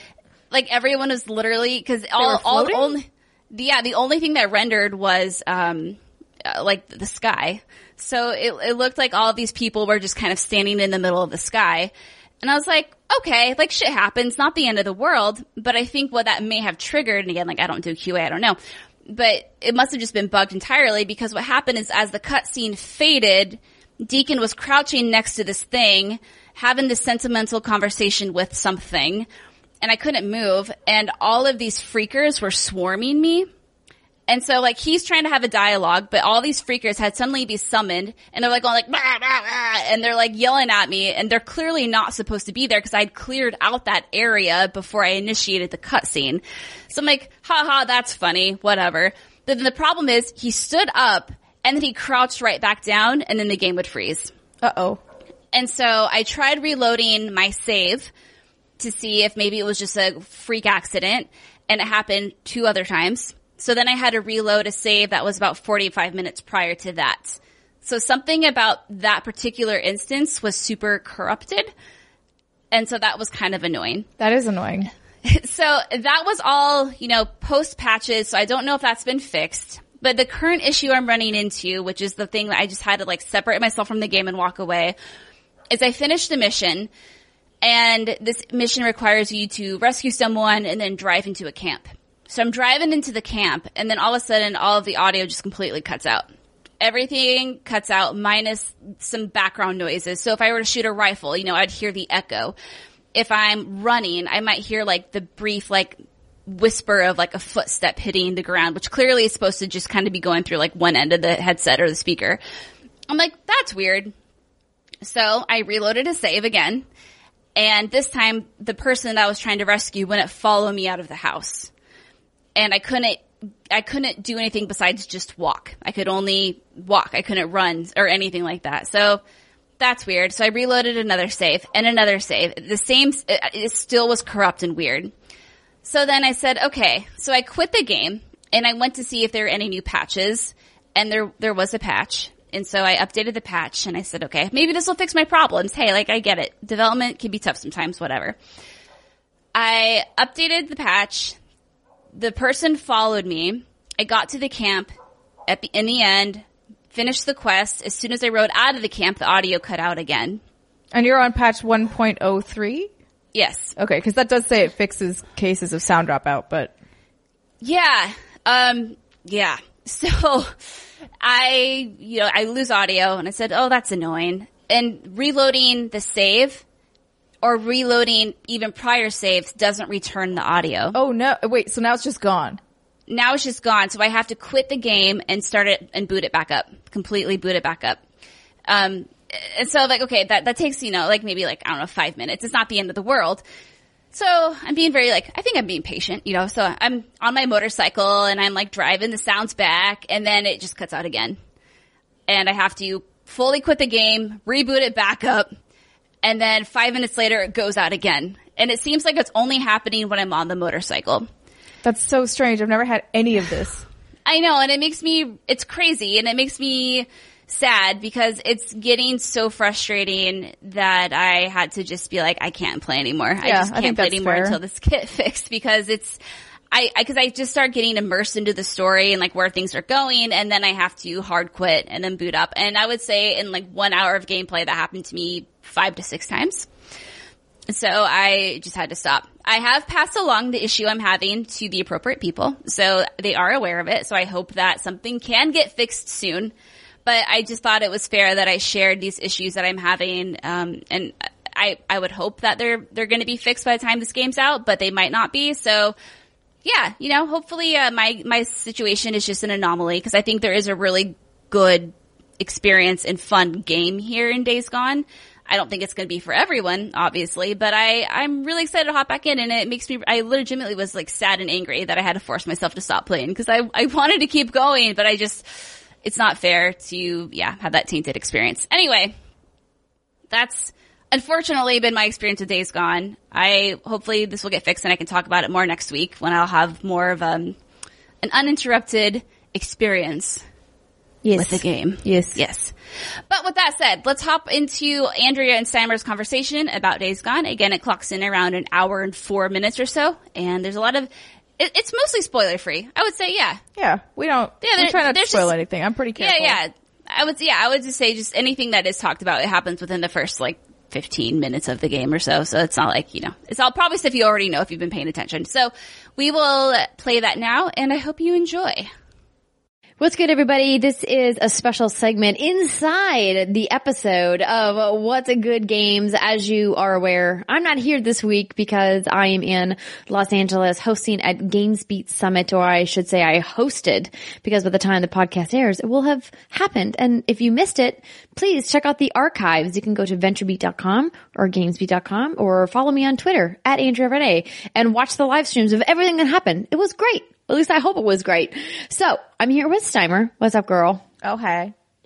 And we're doing this little mini recording because we both have been playing Days Gone from Sony Bend. And this is where I say PlayStation has provided us with early access codes to Days Gone on PS4. So disclaimer for FTC out of the way.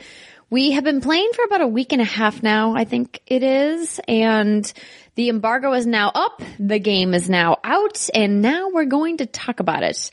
We are, of course, going to do our best to keep this spoiler-free since we know that the game is brand spanking new and clearly has a heavy narrative focus. But if there is something that we deem semi-spoilery, we will give you a warning ahead of time. Sound like a good plan? I think so, but I'm biased. What, you want to just spoil everything right now? No. I just meant I think it's good because I partially came up with it with you. So yeah, parental affection. I'm into this. All right. So for people who are not aware, Days Gone is a third-person action-adventure game with survival, stealth, and horror elements in a expansive open world set in the high desert of Oregon in the United States in a post-apocalyptic setting where there was some kind of mass infection that turned a large portion of the population into freakers. To be clear, these are not zombies. So in order to kill a freaker, you do not have to have a headshot. They are not undead. They are technically alive, but they're no longer fully human. And I think that's really the framework for this narrative and what's happening in this story. The lead protagonist is a man named Deacon St. John, and if you've watched any of the trailers, he is. He's got this gruff nature about him that's kind of rugged and attractive. He's very charming. Well, is he though? I find him charming. Do you not? I mean, not all the time, but he has his moments. He has moments for sure, especially in the flashbacks where he's wooing Sarah, his waifu. I'm like, okay, I get why she fell for you. But normally he just seems really murderous, which is what I had texted to Steimer when we were playing this. Like, he just seems like he wants to kill everybody. I mean, wouldn't you?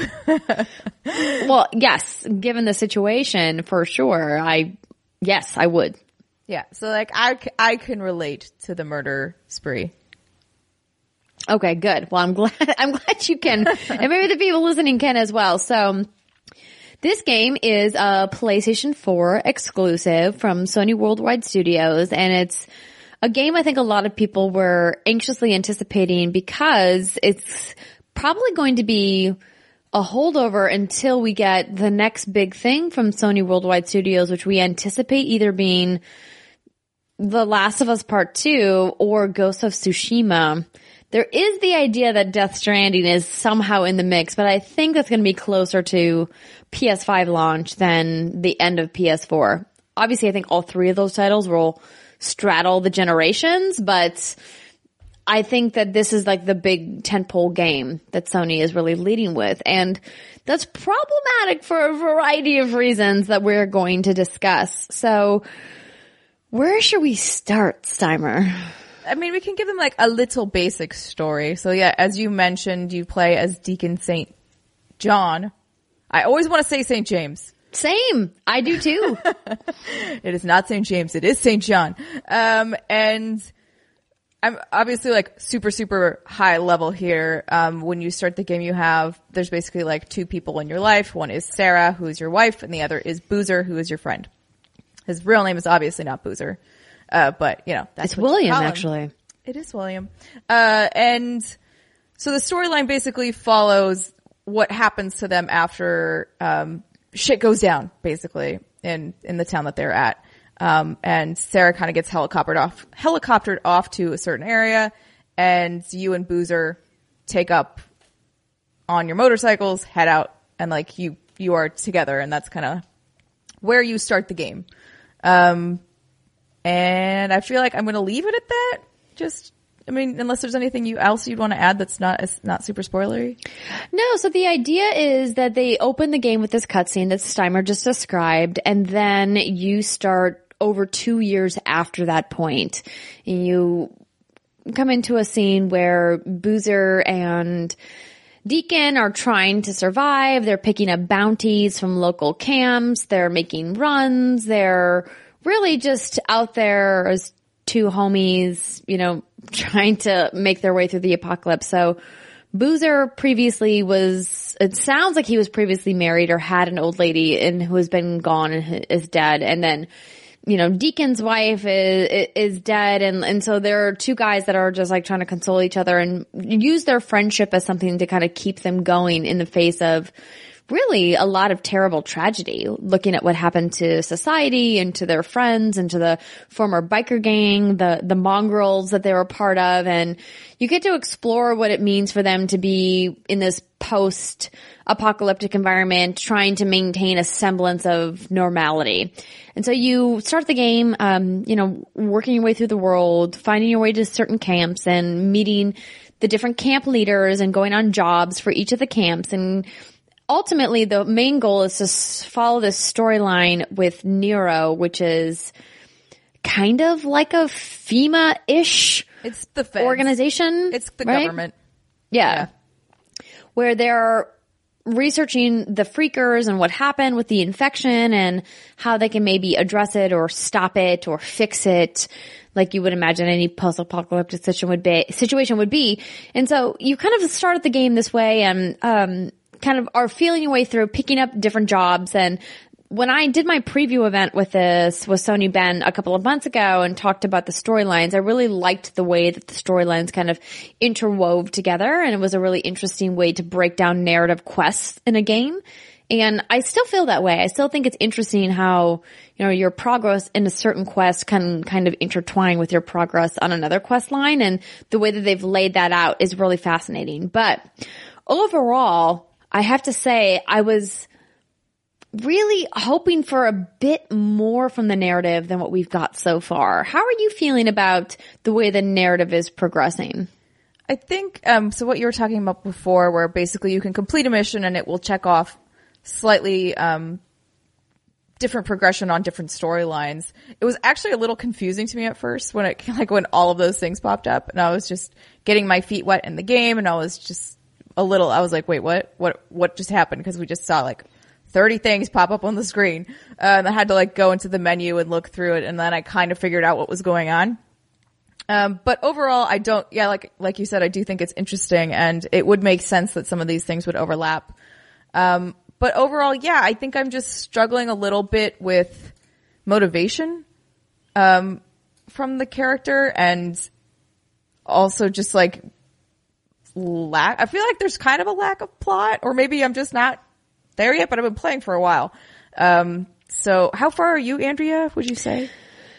I'm over 50% of the way through the game now, according to the progression bars, for specific storylines. And I've gotten to a part of the game that has given me an ultimatum, meaning I hit a story wall where they said, if you progress in the story, you're going to lock out specific parts of storylines, specific parts of the map, etc. And that's as much as I'll say without, so I don't spoil it for anybody. So there is a point you'll get to in the story where it's like, hey, if you progress any further, you're going to not be able to see these other things in this part of the game. And first off, I appreciate that they do that and let you know, like, because some games don't. Some games are just like, I think about Metro Exodus, for example.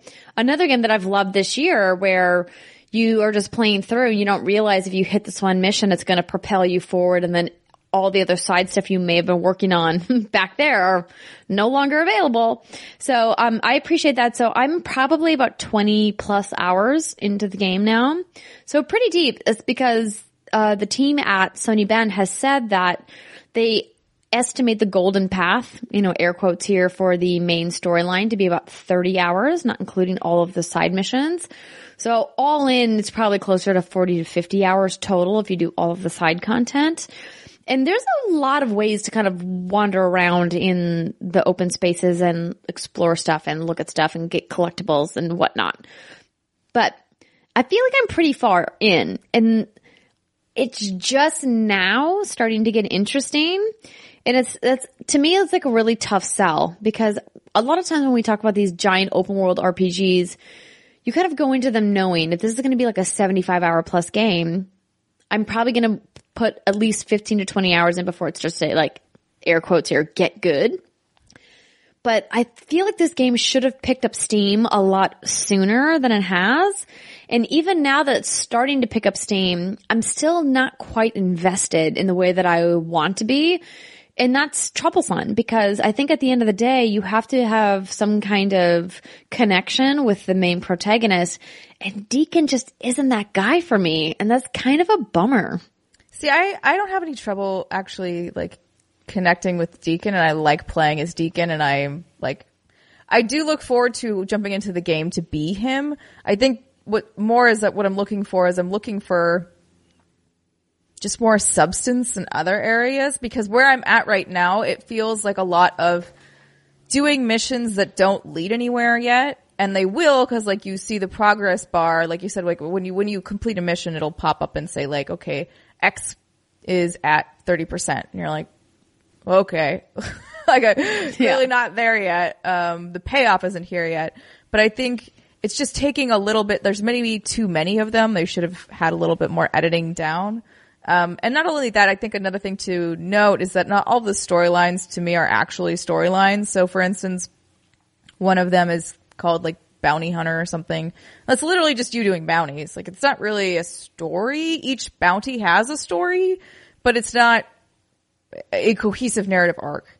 Whereas some of them are. So that part can be a little bit weird. Some of them are mostly checklist storylines. They're called storylines in the game.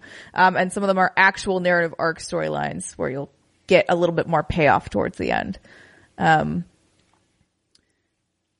That's a really good point that you bring up that I hadn't really thought about, because there's obviously these bandit camps, as Steimer was mentioning, that you have to clear along the path to make the roads safer.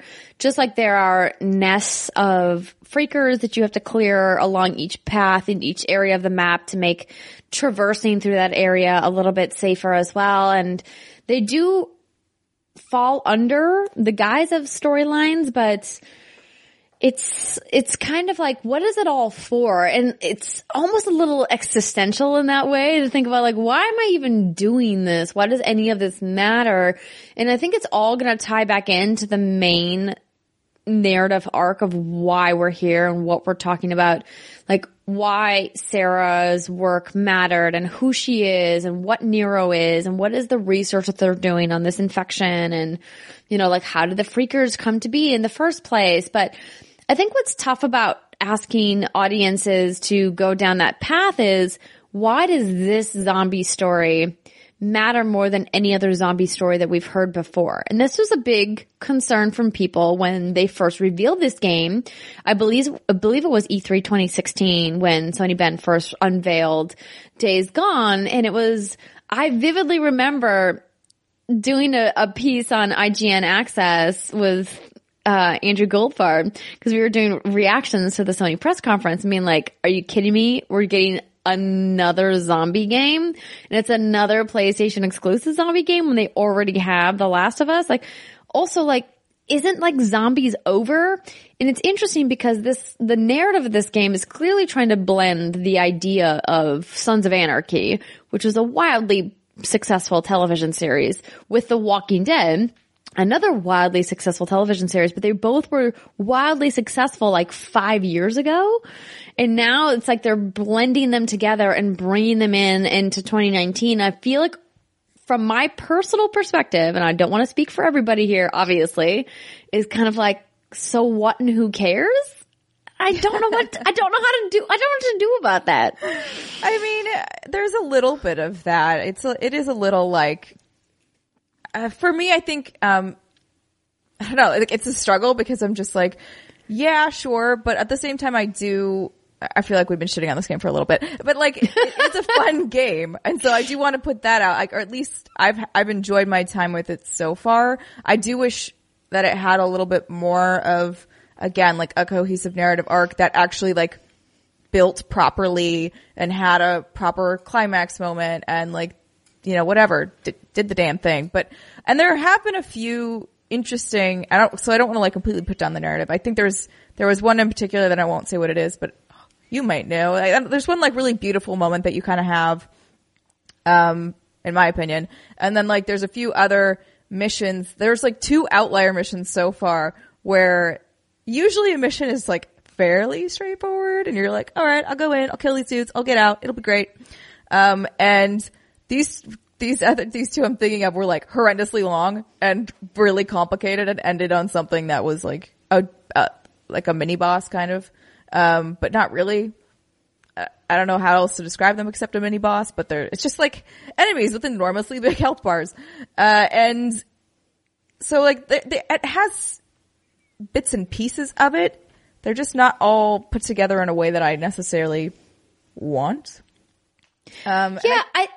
I know what you're trying to say. And I don't want it to seem like I'm shitting on the game, obviously, because if I really hated it, I would not be still playing it. And I want to see it through and I want to see the end of the story. And, I think this is a good time for us to segue into the mechanics and the actual gameplay of the game instead of just the narrative, because narrative is inherently subjective and people are going to feel differently about it no matter if it's good or bad, right? Yeah, and some people don't want to play for the story. Right. No, exactly. So let's talk about the gameplay.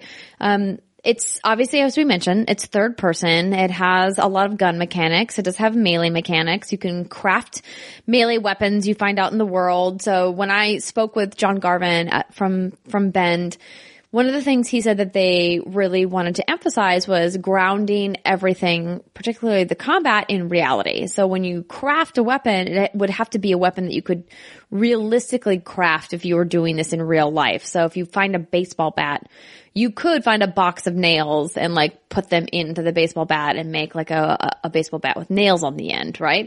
And I was like, okay, I get that. And so there's none of these crazy Dead Island crafted weapons that you have in other zombie games that we've seen. So I appreciated that it kind of has this gritty realism to it. But I'm playing on easy. Are you playing on a specific difficulty? I'm playing on normal. Okay, so you're playing on normal. I don't find it to be easy. And I'm playing on easy. No. Wait, which part? I don't find the combat, because I feel like if I'm going one-on-one or if I'm stealthing, no problem. The moment I get overwhelmed by enemies, there's no hope of me finding a way out. from what I've found so far. And maybe that's just me not utilizing all of the tools at my disposal, but I have found if I'm overwhelmed by like, let's say 7 or 8 enemies, that I just die, and that there is no way for me to use my stamina bar or my health bar to really get me out of a situation. I'm just now getting to a point where I feel strong enough that I can take on like a group of enemies at least 6 to 8 strong. And that is really small for a game that specializes in horde mechanics. When you say like a group of enemies, do you mean like a swarm of freakers, or do you mean like a bunch of people with guns, or both? I think that the thing that the most frustrating part I've found about the gun-based combat against human enemies has been that it feels like it's supposed to be a cover shooter that doesn't really have a true cover mechanic.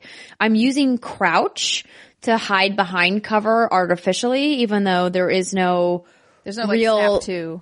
Correct. There's nothing where you're like hugging walls or hugging other pieces of the environment to actually go into a cover. And it's because I've been jumping back and forth between this game and The Division, and clearly that's very much a cover-based shooter, so it's very different than this game. But you have little ability to soak damage in this game, and I understand that that's part of the survivability and the survival horror element of this game, is that like you can't really soak much damage, and that you take a lot of hits to your health bar, and you're constantly having to put bandages on and all that. But I think what I'm trying to say, Steimer, is the combat isn't fun. See, I agree in the sense that like if you get overwhelmed, you're done. Like, but I think that's kind of maybe the point. So the only times where I've died have been either those mini bosses, fuck them, or there's one in particular where you actually need to have strategy. And it took me a minute to figure out I needed to have strategy. You're talking about the first breaker you fight, right? Yeah. And I thought I could just Molotov it to death, but no, you need to do more. And so I died a couple of times there figuring out how to get the strategy down. But for everything else that I've done so far, I haven't had that hard of a time with it, unless it's, there are specific camps of a band called Rippers. And the only part that I have issue with there is that sometimes like they all have guns. And so trying to manage your ammo in those fights is really difficult. So you really do try to have to stay in stealth as much as you can. But when one person spots you, it's like, shit. You're done for, yeah. And so like you just have to really be running around. You have to be flanking. You have to be constantly moving. I managed to get through it okay, but it was not easy. And that can be okay, but it's just like for me, what I have built all of my skill points into. So obviously, the main loop of this game is you kill shit, you get XP for killing shit, you level up. You can put those, level up points into different skill trees, become stronger, so on and so forth. Yeah, and they have a ranged, a melee, and a survival skill tree. So there's 3 different trees, but they're not true trees. They're 3 skills per column, and then there's 5 columns of skills, and then you buy 2 or more in each column, and it unlocks the next one. Yeah. Yeah. So I've dumped most of my points into melee, because that's just the way I play. It's the way I like to, go through camps. I always am like the person walking around the camp to see if there's a different way into it. And it's paid off so far. Like now I pretty much can take down anyone, but I can't touch like large group of swarmers will just kill me. I have to run to my motorcycle like the Dickens, and I can usually get there, but if I can't. And it's so scary when they get you. It's like horrifying.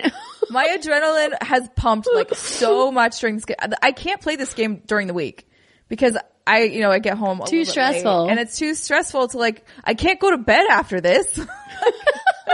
I'm just like amped, man. My heart's pumping. Shit's chasing me. I'm like, am I going to make it on my bike? If I get on my bike, do I have gas? Do I have enough gas to get me the fuck out of here? Because, another one of the mechanics is obviously your bike consumes fuel.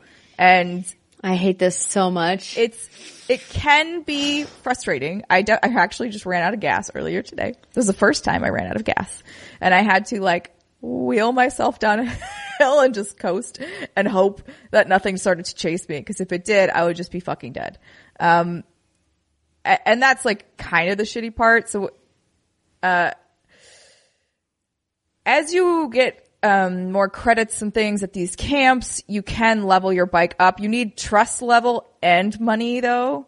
So like that is kind of, it takes a while. So the first camp you get at really is designed for your bike, and the second camp you get at is really designed for guns.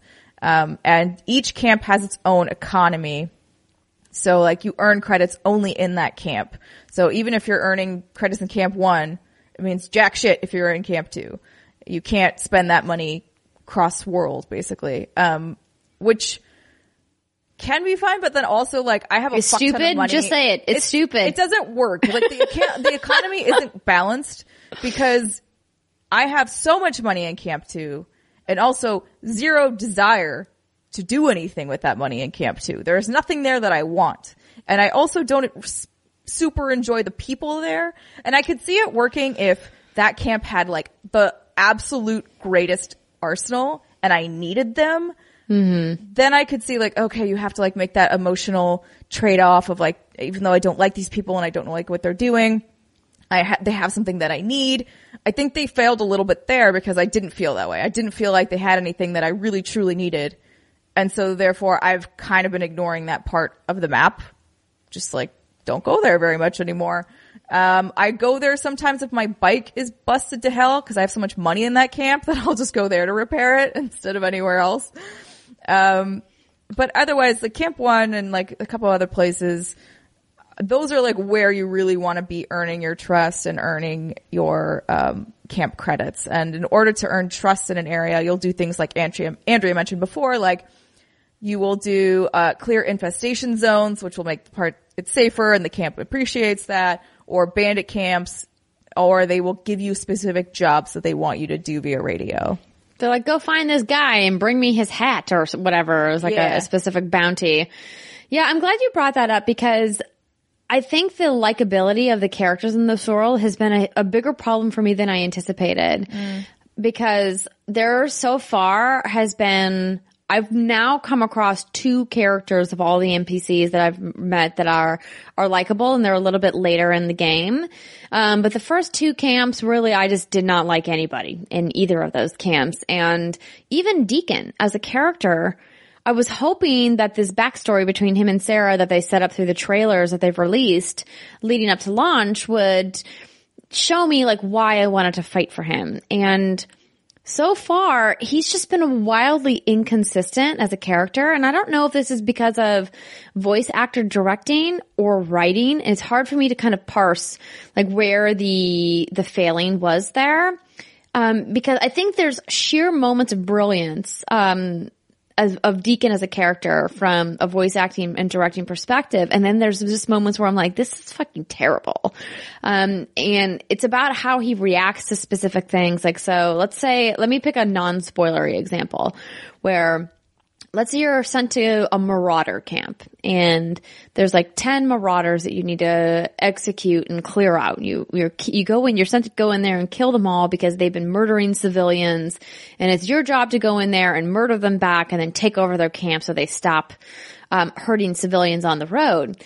And in one moment, Deacon will be this guy who's trying to help civilians, and then in the next he turns on this really dark, angry persona where the lines of VO that he says are like, oh, you think you're going to shoot me back? I'm going to murder you so good. And it gets like really angry and dark in a way that I'm like, whoa, dude, like what the heck?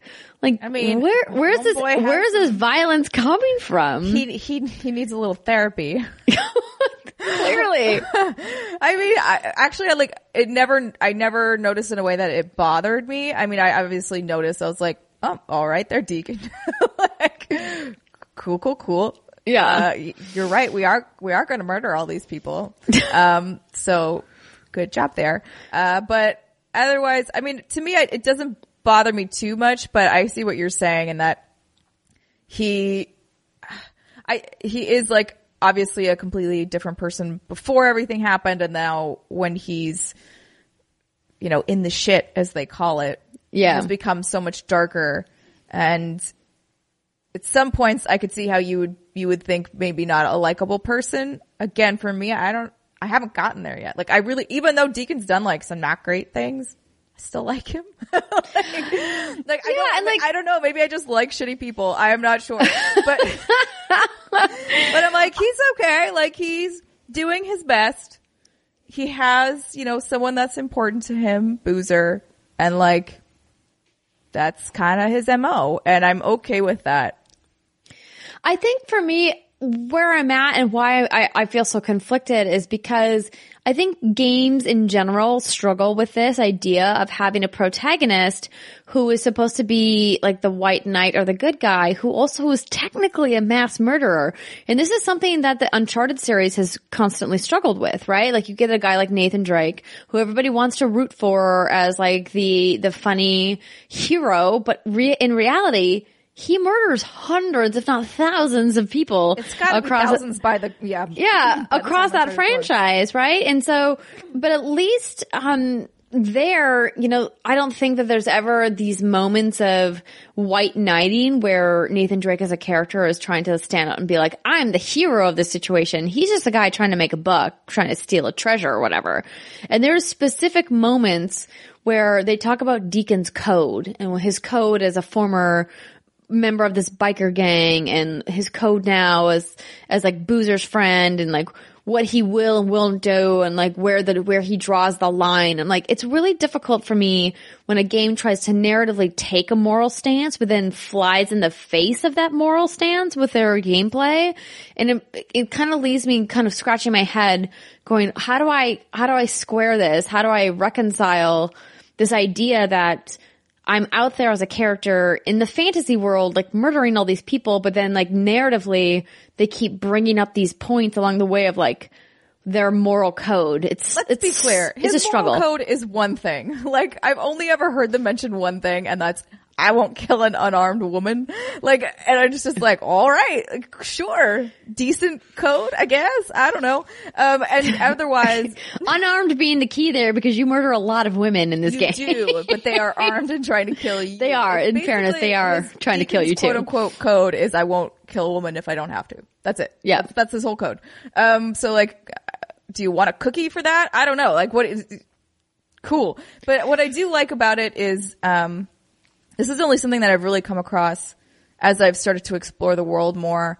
Because honestly, towards the beginning of the game, if I heard someone yelling for help, because there are like survivors around the world, I would just blow right past them. I would not stop. But tough luck, bro. You're on your own. Now I stopped. And what I like is like you have the option of where to send them. And I think that helps you as a player guide his moral compass a little bit more, because some of the camps will pay you for it.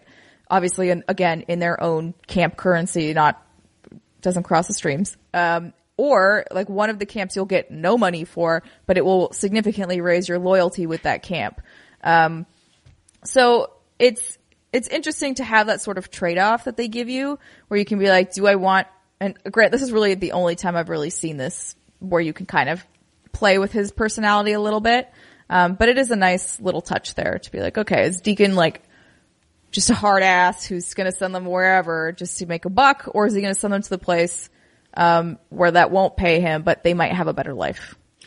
Yeah, but at the end of it, you send him to the camp where you want to buy more things, because both trust and money help you buy things. So he's really just looking out for himself. I mean, like really, when it comes down to it. So You're not wrong. So one of the other things I wanted to talk to you about, because I couldn't tell if I was being crazy about this, or if if my feelings of concern were founded or not. So in the game, there are enemies called newts, which are called adolescents. And I got to a story mission, where I have to kill a lot of newts, where it's like, it's part of the mission. Like, I have to do it. 'Cause most of the time when you run into newts, these little kid freakers are pretty passive. They're in the menus, like in the loading screens, they're called opportunists. Generally, they won't attack you if you don't attack them first. And all in all, like of all the freakers who like run at you and want to eat your face off, like newts like kind of stay by the wayside. But in this one mission, you're like forced to kill a bunch of newts. And I didn't really like, fundamentally, I was like, I don't really like the newts, but I didn't feel super strongly about them because I could mostly just ignore them until this one mission. And then it really bothered me because these look like children. They act like children, and the sounds they make are childlike sounds.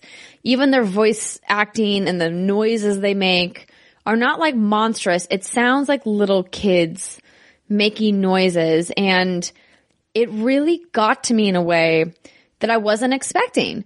And I think it's because I feel like video games as a whole has kind of had this agreement that, hey, we don't put kids in the game that you can murder, and we don't allow people to murder kids in the game because you know what? Murdering kids is fucking terrible and bad, and we're not going to let people simulate it because people that want to simulate murdering kids are terrible, awful people.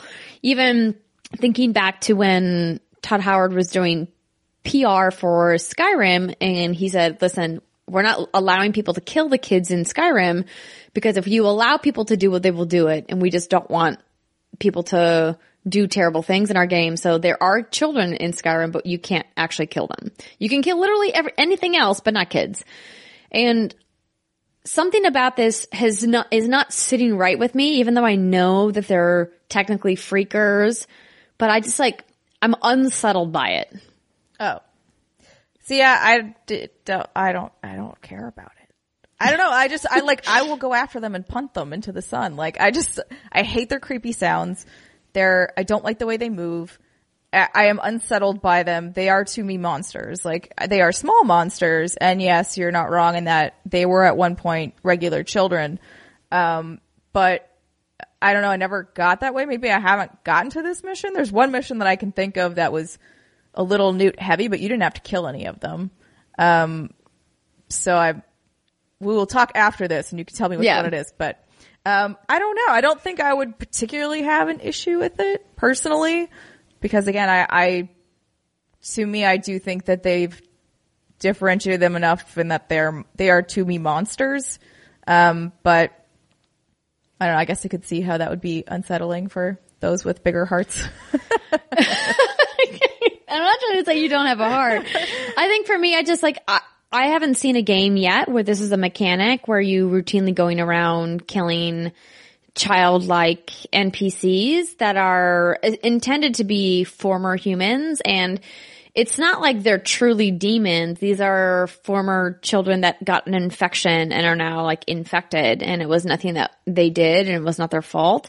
Not to say that like you shouldn't protect yourself if they come after you, but I think the whole idea of them as an NPC not attacking you, but then you going on the offensive and attacking them, it's just been like, I don't know, something about it just like really rubbed me the wrong way.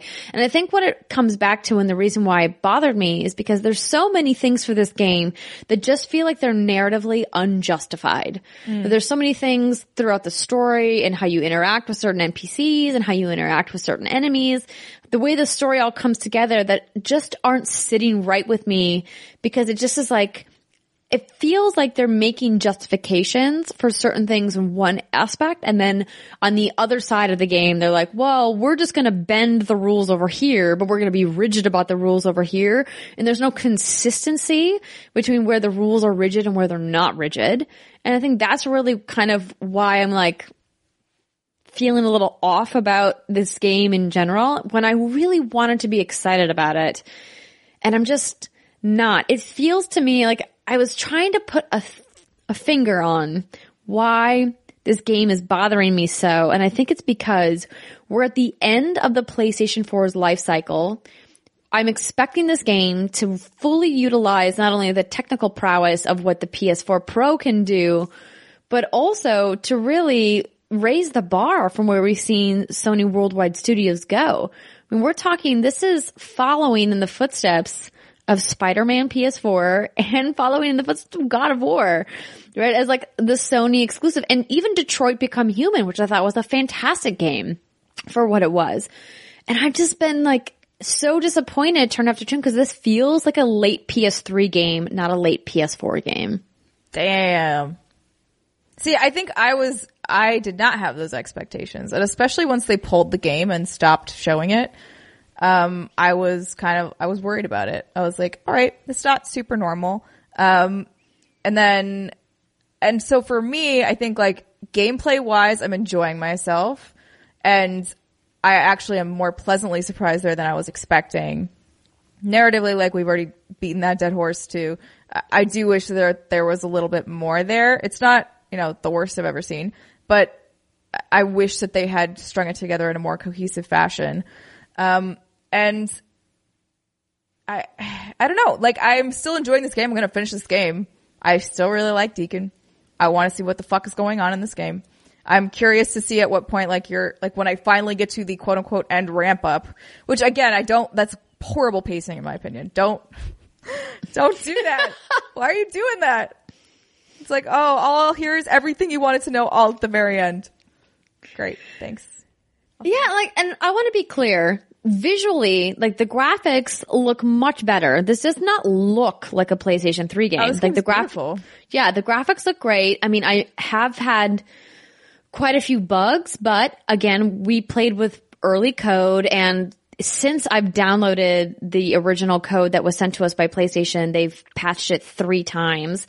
And by the time this episode airs, I don't know how many more, like little hot fixes they're going to push and what the day one patch is going to look like. So please take that with a grain of salt when it comes to technical problems. So there's no doubt that this game looks great, but I just look at the mechanics and what they're doing with gameplay, what they're doing with story, and comparing it to other games in the space, comparing it even to like Horizon Zero Dawn and how amazing that game was and how much I loved what they did, or even comparing it to something that's third party like Assassin's Creed Odyssey, and I'm like, I keep coming back to but why for this game? I don't know that it's that, but for me, it's, I think not only the pacing is slightly off with the story, but I think in terms of missions and what you can do. So like I've already said, the only way you get XP is by either killing something or completing a mission, which most of the time you're killing something. There are some missions where you don't.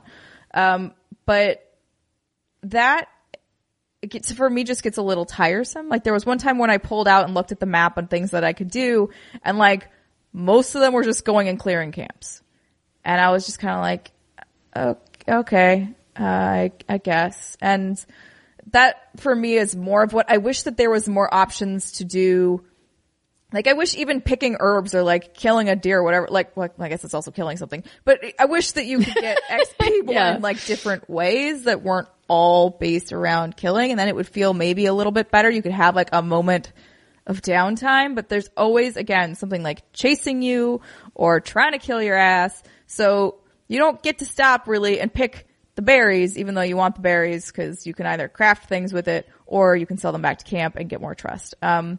So that was something that I noticed and was kind of like, on. And then I want to talk about the hordes. Yes. Okay. So let's talk about it, because this is supposed to be the thing that makes this game different from the zombie game aspect, is the hordes. The hordes are terrifying. And so each map has like its own number of hordes, which is also terrifying. So there's a decent amount of them. But however, I feel like on section 1 and section 2, if you will, I didn't run into hordes all that often. Sometimes they're at really fucking inopportune places, and it's really annoying. Like one is near one of the Nero camps, and you're just like, well, fuck me then. I don't know what I'm gonna do here. Excuse me, my throat's a little dry. And so what happens basically is, sometimes you will be, driving along, minding your own beeswax, and you will notice a massive herd basically of freakers, and they're usually like kind of slow shambling in a certain direction, but if they hear you or see you, they will full on run at you, which is, again, really scary. So what you can technically do, what Andrew was talking about, is use them as a mechanic in certain ways. If you're, I don't know, like really smart, really fast, have all the gas in your truck and your motorcycle that you would need, and you could like lure them to certain areas and have them kind of clear out camps for you. But honestly, it would take so much setup time to even do that. I don't really think it's worth it.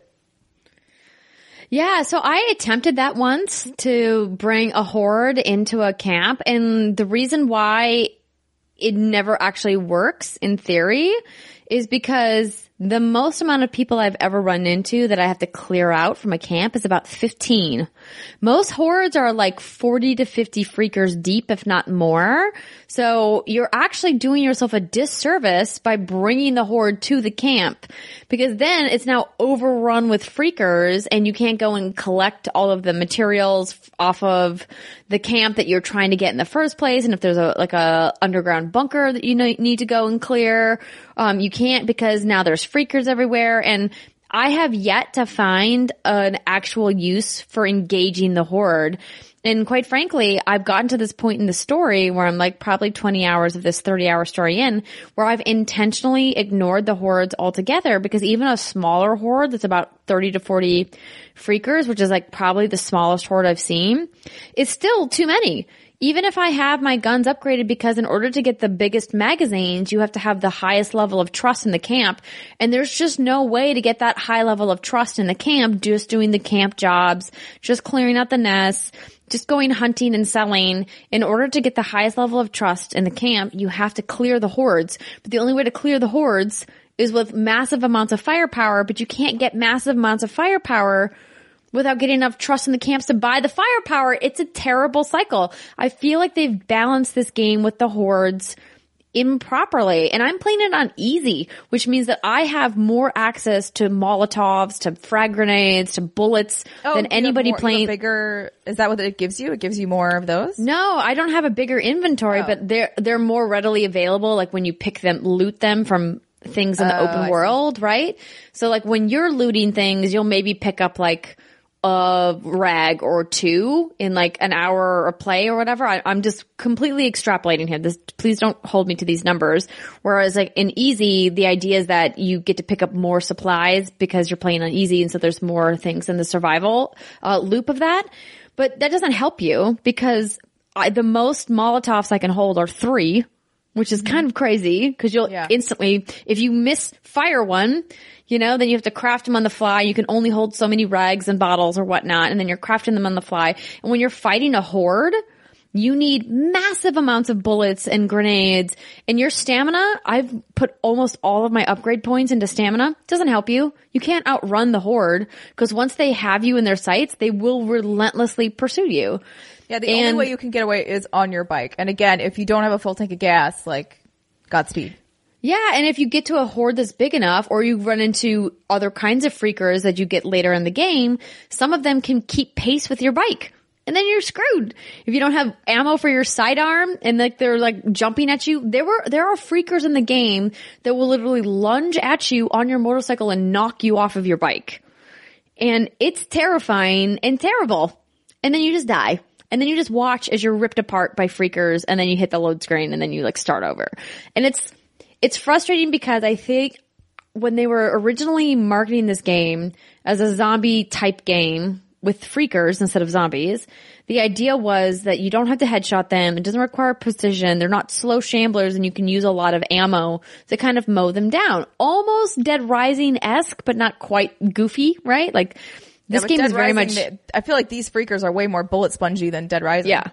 And can we talk for a second about how disappointing it is that they couldn't be bothered to animate more than like 4 types of freakers? That we're going to make a game that has a horde mechanic, and I see the same 4 fucking freakers in a mass of like 100 freakers. It's the same 2 female freakers, and it's like the same 2 male freakers literally wearing the same articles of clothing. And I'm like, really? At the end of the PlayStation 4 life cycle, you're telling me you couldn't animate more than a couple different pieces of clothing on your enemy archetypes? Really? Really? I didn't notice that because I'm usually busy running away and trying to not look at it. But yeah, you're as I think about it, you're correct. They do all pretty much look the same.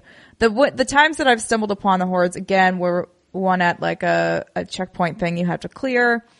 Also a point when you were talking about upgrading your stamina. When you go, the Nero checkpoints will have basically like injectors to either, permanently upgrade your stamina, your health, or your focus. Your focus, time, which is like the most like lazy bullet time ever. Yeah, which I don't even have. I literally don't even have I didn't put the skill point in to even access focus. So like, fuck that. I'm putting everything into stamina similar to Andrea. Cause if you can't run, like you are just dead. It doesn't matter how much health you have. Yeah. Don't even bother upgrading your health because like if you get into a situation where they're close enough to attack you, you're dead anyway. Totally. I mean, I haven't actually had a lot of issues with health. It's all stamina and needing to run when you need to run. And so, and normally in games that would give you sort of a perma upgrade on something, I would actually normally take health. But in this game, yeah, I recommend do not do that. Don't waste the syringe. Always upgrade your stamina. But the other times that these are the parts where it's hard because I'm not sure if you can't tag hordes, and I wish that you could. I wish that you could like, I don't know, fucking have a special bolt if you needed to and tag one of them so you could see where it's moving across the map. So if you wanted to go after it, you could. If you're like, you know what, I finally have somewhat decent, guns and I have enough Molotovs, I have all my shit, and let's just go try this. But you can't do that. You kind of have to just stumble upon them at some point.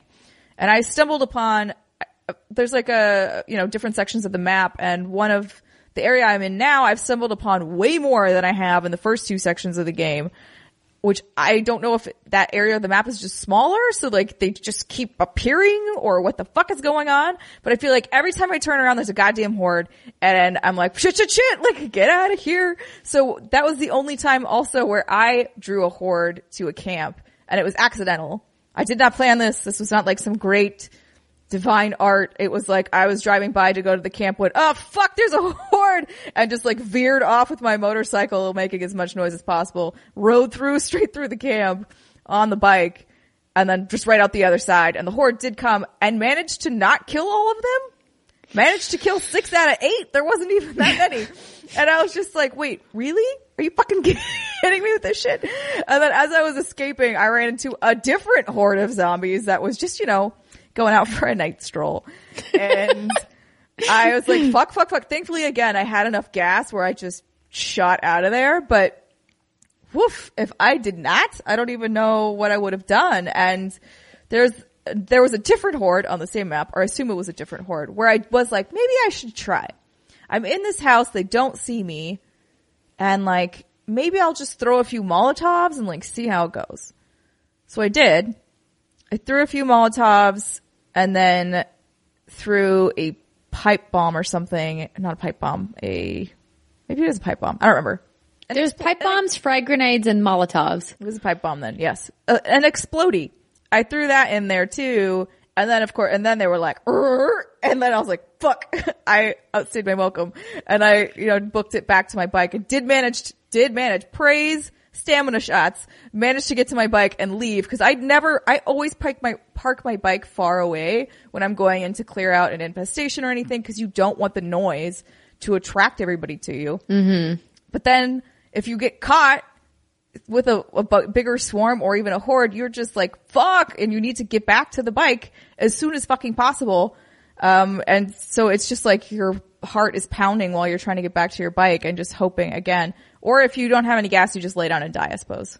But yeah, that's normally what I do. Yeah, it's terrifying. Which in that case works. Like that's kind of, I assume, what they intended. But then later I went back and I was like, well, maybe I took a decent chunk of them out. Cause when they cleared out eventually, I went in and I picked up like almost 30 ears. And for people who are confused, the bounties, you pick up their ears basically whenever you kill a freaker of any type. They have different. And it's to prove to the camps that you're clearing freakers off the road. And so you bring their ears to a bounty quest person inside the camp, and then they give you trust and credits for clearing freakers to help make the world a little bit safer. Yeah. So I've took out a decent chunk of that horde. There are still more, but I don't know where the fuck they are, which would be nice if you could track them somehow, permanently on the map, because I can't tell if I'm running into another horde if it's the same horde or not. Because if it is the same horde, then they respawn, which is annoying as fuck. Like, I don't know if you have to clear them all in one go, if you can kind of chip away at them. It's not super clear to me. And because you can't track them in any way, you're just like, I don't know. Because there's like 6 on one map, 7 or 8 on another, and another 6 or, they're between 6 and 8 on each map. So there's a lot of hordes. Mm-hmm. I have no idea how anybody is going to be able to clear them. Unless they fix the economy, like you were talking about, or it's not the super economy, but like, you know, the guns to get the thing, but you can't get, I'm really going to be curious to watch YouTube videos or watch Twitch streams of people playing this game showing how to clear hordes.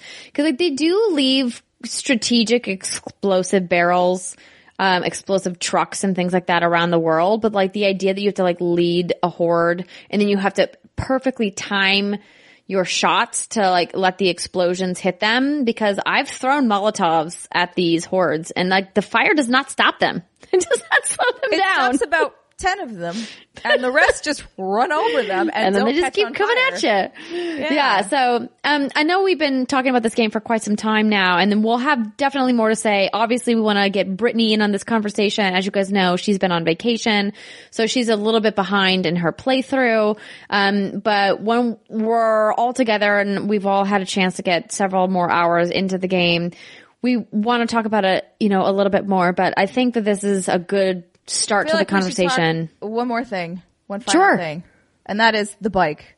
Because I feel like the bike was the other big thing that they would, you know, oh, it's your love. Hello, bike. So I'm curious to see how you feel about it. For me, I've never particularly enjoyed driving in video games at all. And it's different for me if it's an animal, which makes maybe no sense, but like if you have a mount versus a vehicle. Correct. I love mounts. I'm down for mounts. Give me all of the horsies. I would love to like run around with them. But the minute you give me any type of vehicle, I'm just like I don't like it. I always run into shit. Now for the bike, I'll say, so far it's been decent in that I've played for, I don't know what my game clock is, but I'm a little bit behind you, but not terribly far behind you. And I have knocked myself clean off my bike twice. So like, I feel like that's pretty good. For the most part, if you clip things, like it will slightly damage your bike. You'll need to repair it, but it doesn't totally fuck you over where like you graze a tree and then you fly off. That doesn't happen, which is nice. But I will say the Pacific Northwest has very windy roads. And I'm not here for it. I'm not here for it whatsoever. I think this could be I fast travel everywhere I can. Yes. This was kind of my point. It's like, I love the way my bike looks now. I've gotten a few upgrades on her. So like, she's got a good engine. She's got the quietest exhaust available so far, and tires and like, so she's in a good spot, my girl. But I ain't cruising on her. And I'm not cruising on her because number one, you have to find fucking gas. And, sometimes you can't. And again, you just have to roll your ass down a hill and hope that you find a gas can somewhere. Which again is weird because like sometimes I find ample gas around me and sometimes there's just fucking nothing. So maybe like populate a few more gas cans out there. I don't know. Spread them out. Spread out the love, because the nice part is the gas can will be an infinite. Spread the gas around is what she's trying to say. Come on, Ben. Carpet she just wants you crop dusting out in the Oregon high desert. Yeah, go for it. Everybody get some gas. You get some gas. But because of what you were talking about, like the roads are really windy. Things will pick up on the noise of your bike and start coming after you. I found like I don't want to necessarily go cruising, and that's a little bit sad because like, my bike is beautiful. I have like the Hot Springs vinyl on it. It's so cool. With the blue, the turquoise. Oh my God, it's so pretty. Yeah. Mm-hmm. I love it. I love the aesthetics of it. I just don't want to ride around on it, which is shitty. So I just fast travel to anywhere that I have to, and any place that I have to drive to, I honestly sigh. And I'm like, fuck. All right, let's go get some gas and go. Yeah, the mechanics for driving the motorcycle are fine. Yeah, they're fine. They're not. I think that they overblew the idea of the bike being another character, the bike being this upgradable thing that's with you this whole time, and he's this big biker dude. Like, they completely overblew that. It's not that big of a deal. Like, yes, there are upgrades. And by the way, if you really want to be thrifty with your money in camps, don't waste money on cosmetic upgrades for your bike. The vinyls that you earn in the story campaign are cooler than literally any of the vinyls you're going to buy. That's just my personal opinion, but I think so. You're not wrong. And if you're going to use money, use it on upgrades for traction control so the bike doesn't slip around on the ground as much, for tires, for top speed. Because let me tell you, when you get into a big horde, that top speed matters to get away from them, for nitrous boost. And obviously the first thing I spent all of my money on was the gas tank upgrade. Yes. I was about to say, that's the first thing. If you are going to this game, you should automatically upgrade your fuel, your engine, and your exhaust. Like, those are the three things, because you need to be quiet, you need to have power to go, and you need to have fuel so you're not constantly like looking for those gas cans that are sometimes ample and sometimes not. Yeah. Yeah. So yeah, So- I mean, and the other part that I think, I think I mentioned it to you, and I was like, see, if it was a horse, I could whistle for it and it would just automatically appear. But instead, I have to run back down this fucking mountain and go get my bike, because it's a bike and it just sits there. So Yep. like, if you go off and explore on foot, you gotta go back to your bike, or you can technically like walk to town, but the towns aren't exactly close either, so you're probably closer to your bike. But just a side note, if you do like, I don't know, lose your bike, walk into town, whatever, they will retrieve it for you if you pay the mechanic, which is a thing that I also learned. I was Good to know. Which is dumb, because I left it literally outside of camp, and then I walked over to the thing and they were like, would you like us to retrieve your bike? And I was like, it's right. Sure. Why not?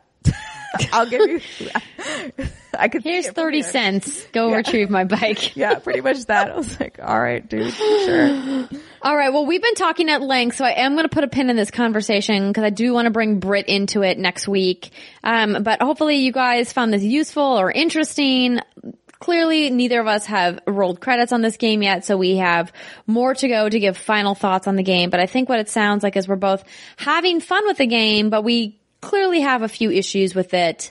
And while, we're enjoying our time, I think that there's clearly some room for improvement, and that we'll discuss that more, on next week's episode. Yeah, so I would call this a flawed but fun game.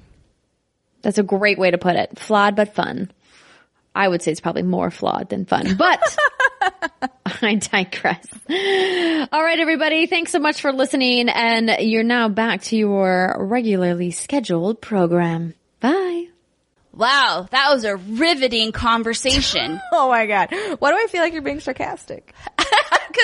It's so funny because we obviously, how the sausage is made. We were just recording this right after we recorded my thoughts on Days Gone. So Yes. It's not like we actually listened to the conversation. Correct. I lived the yeah. conversation.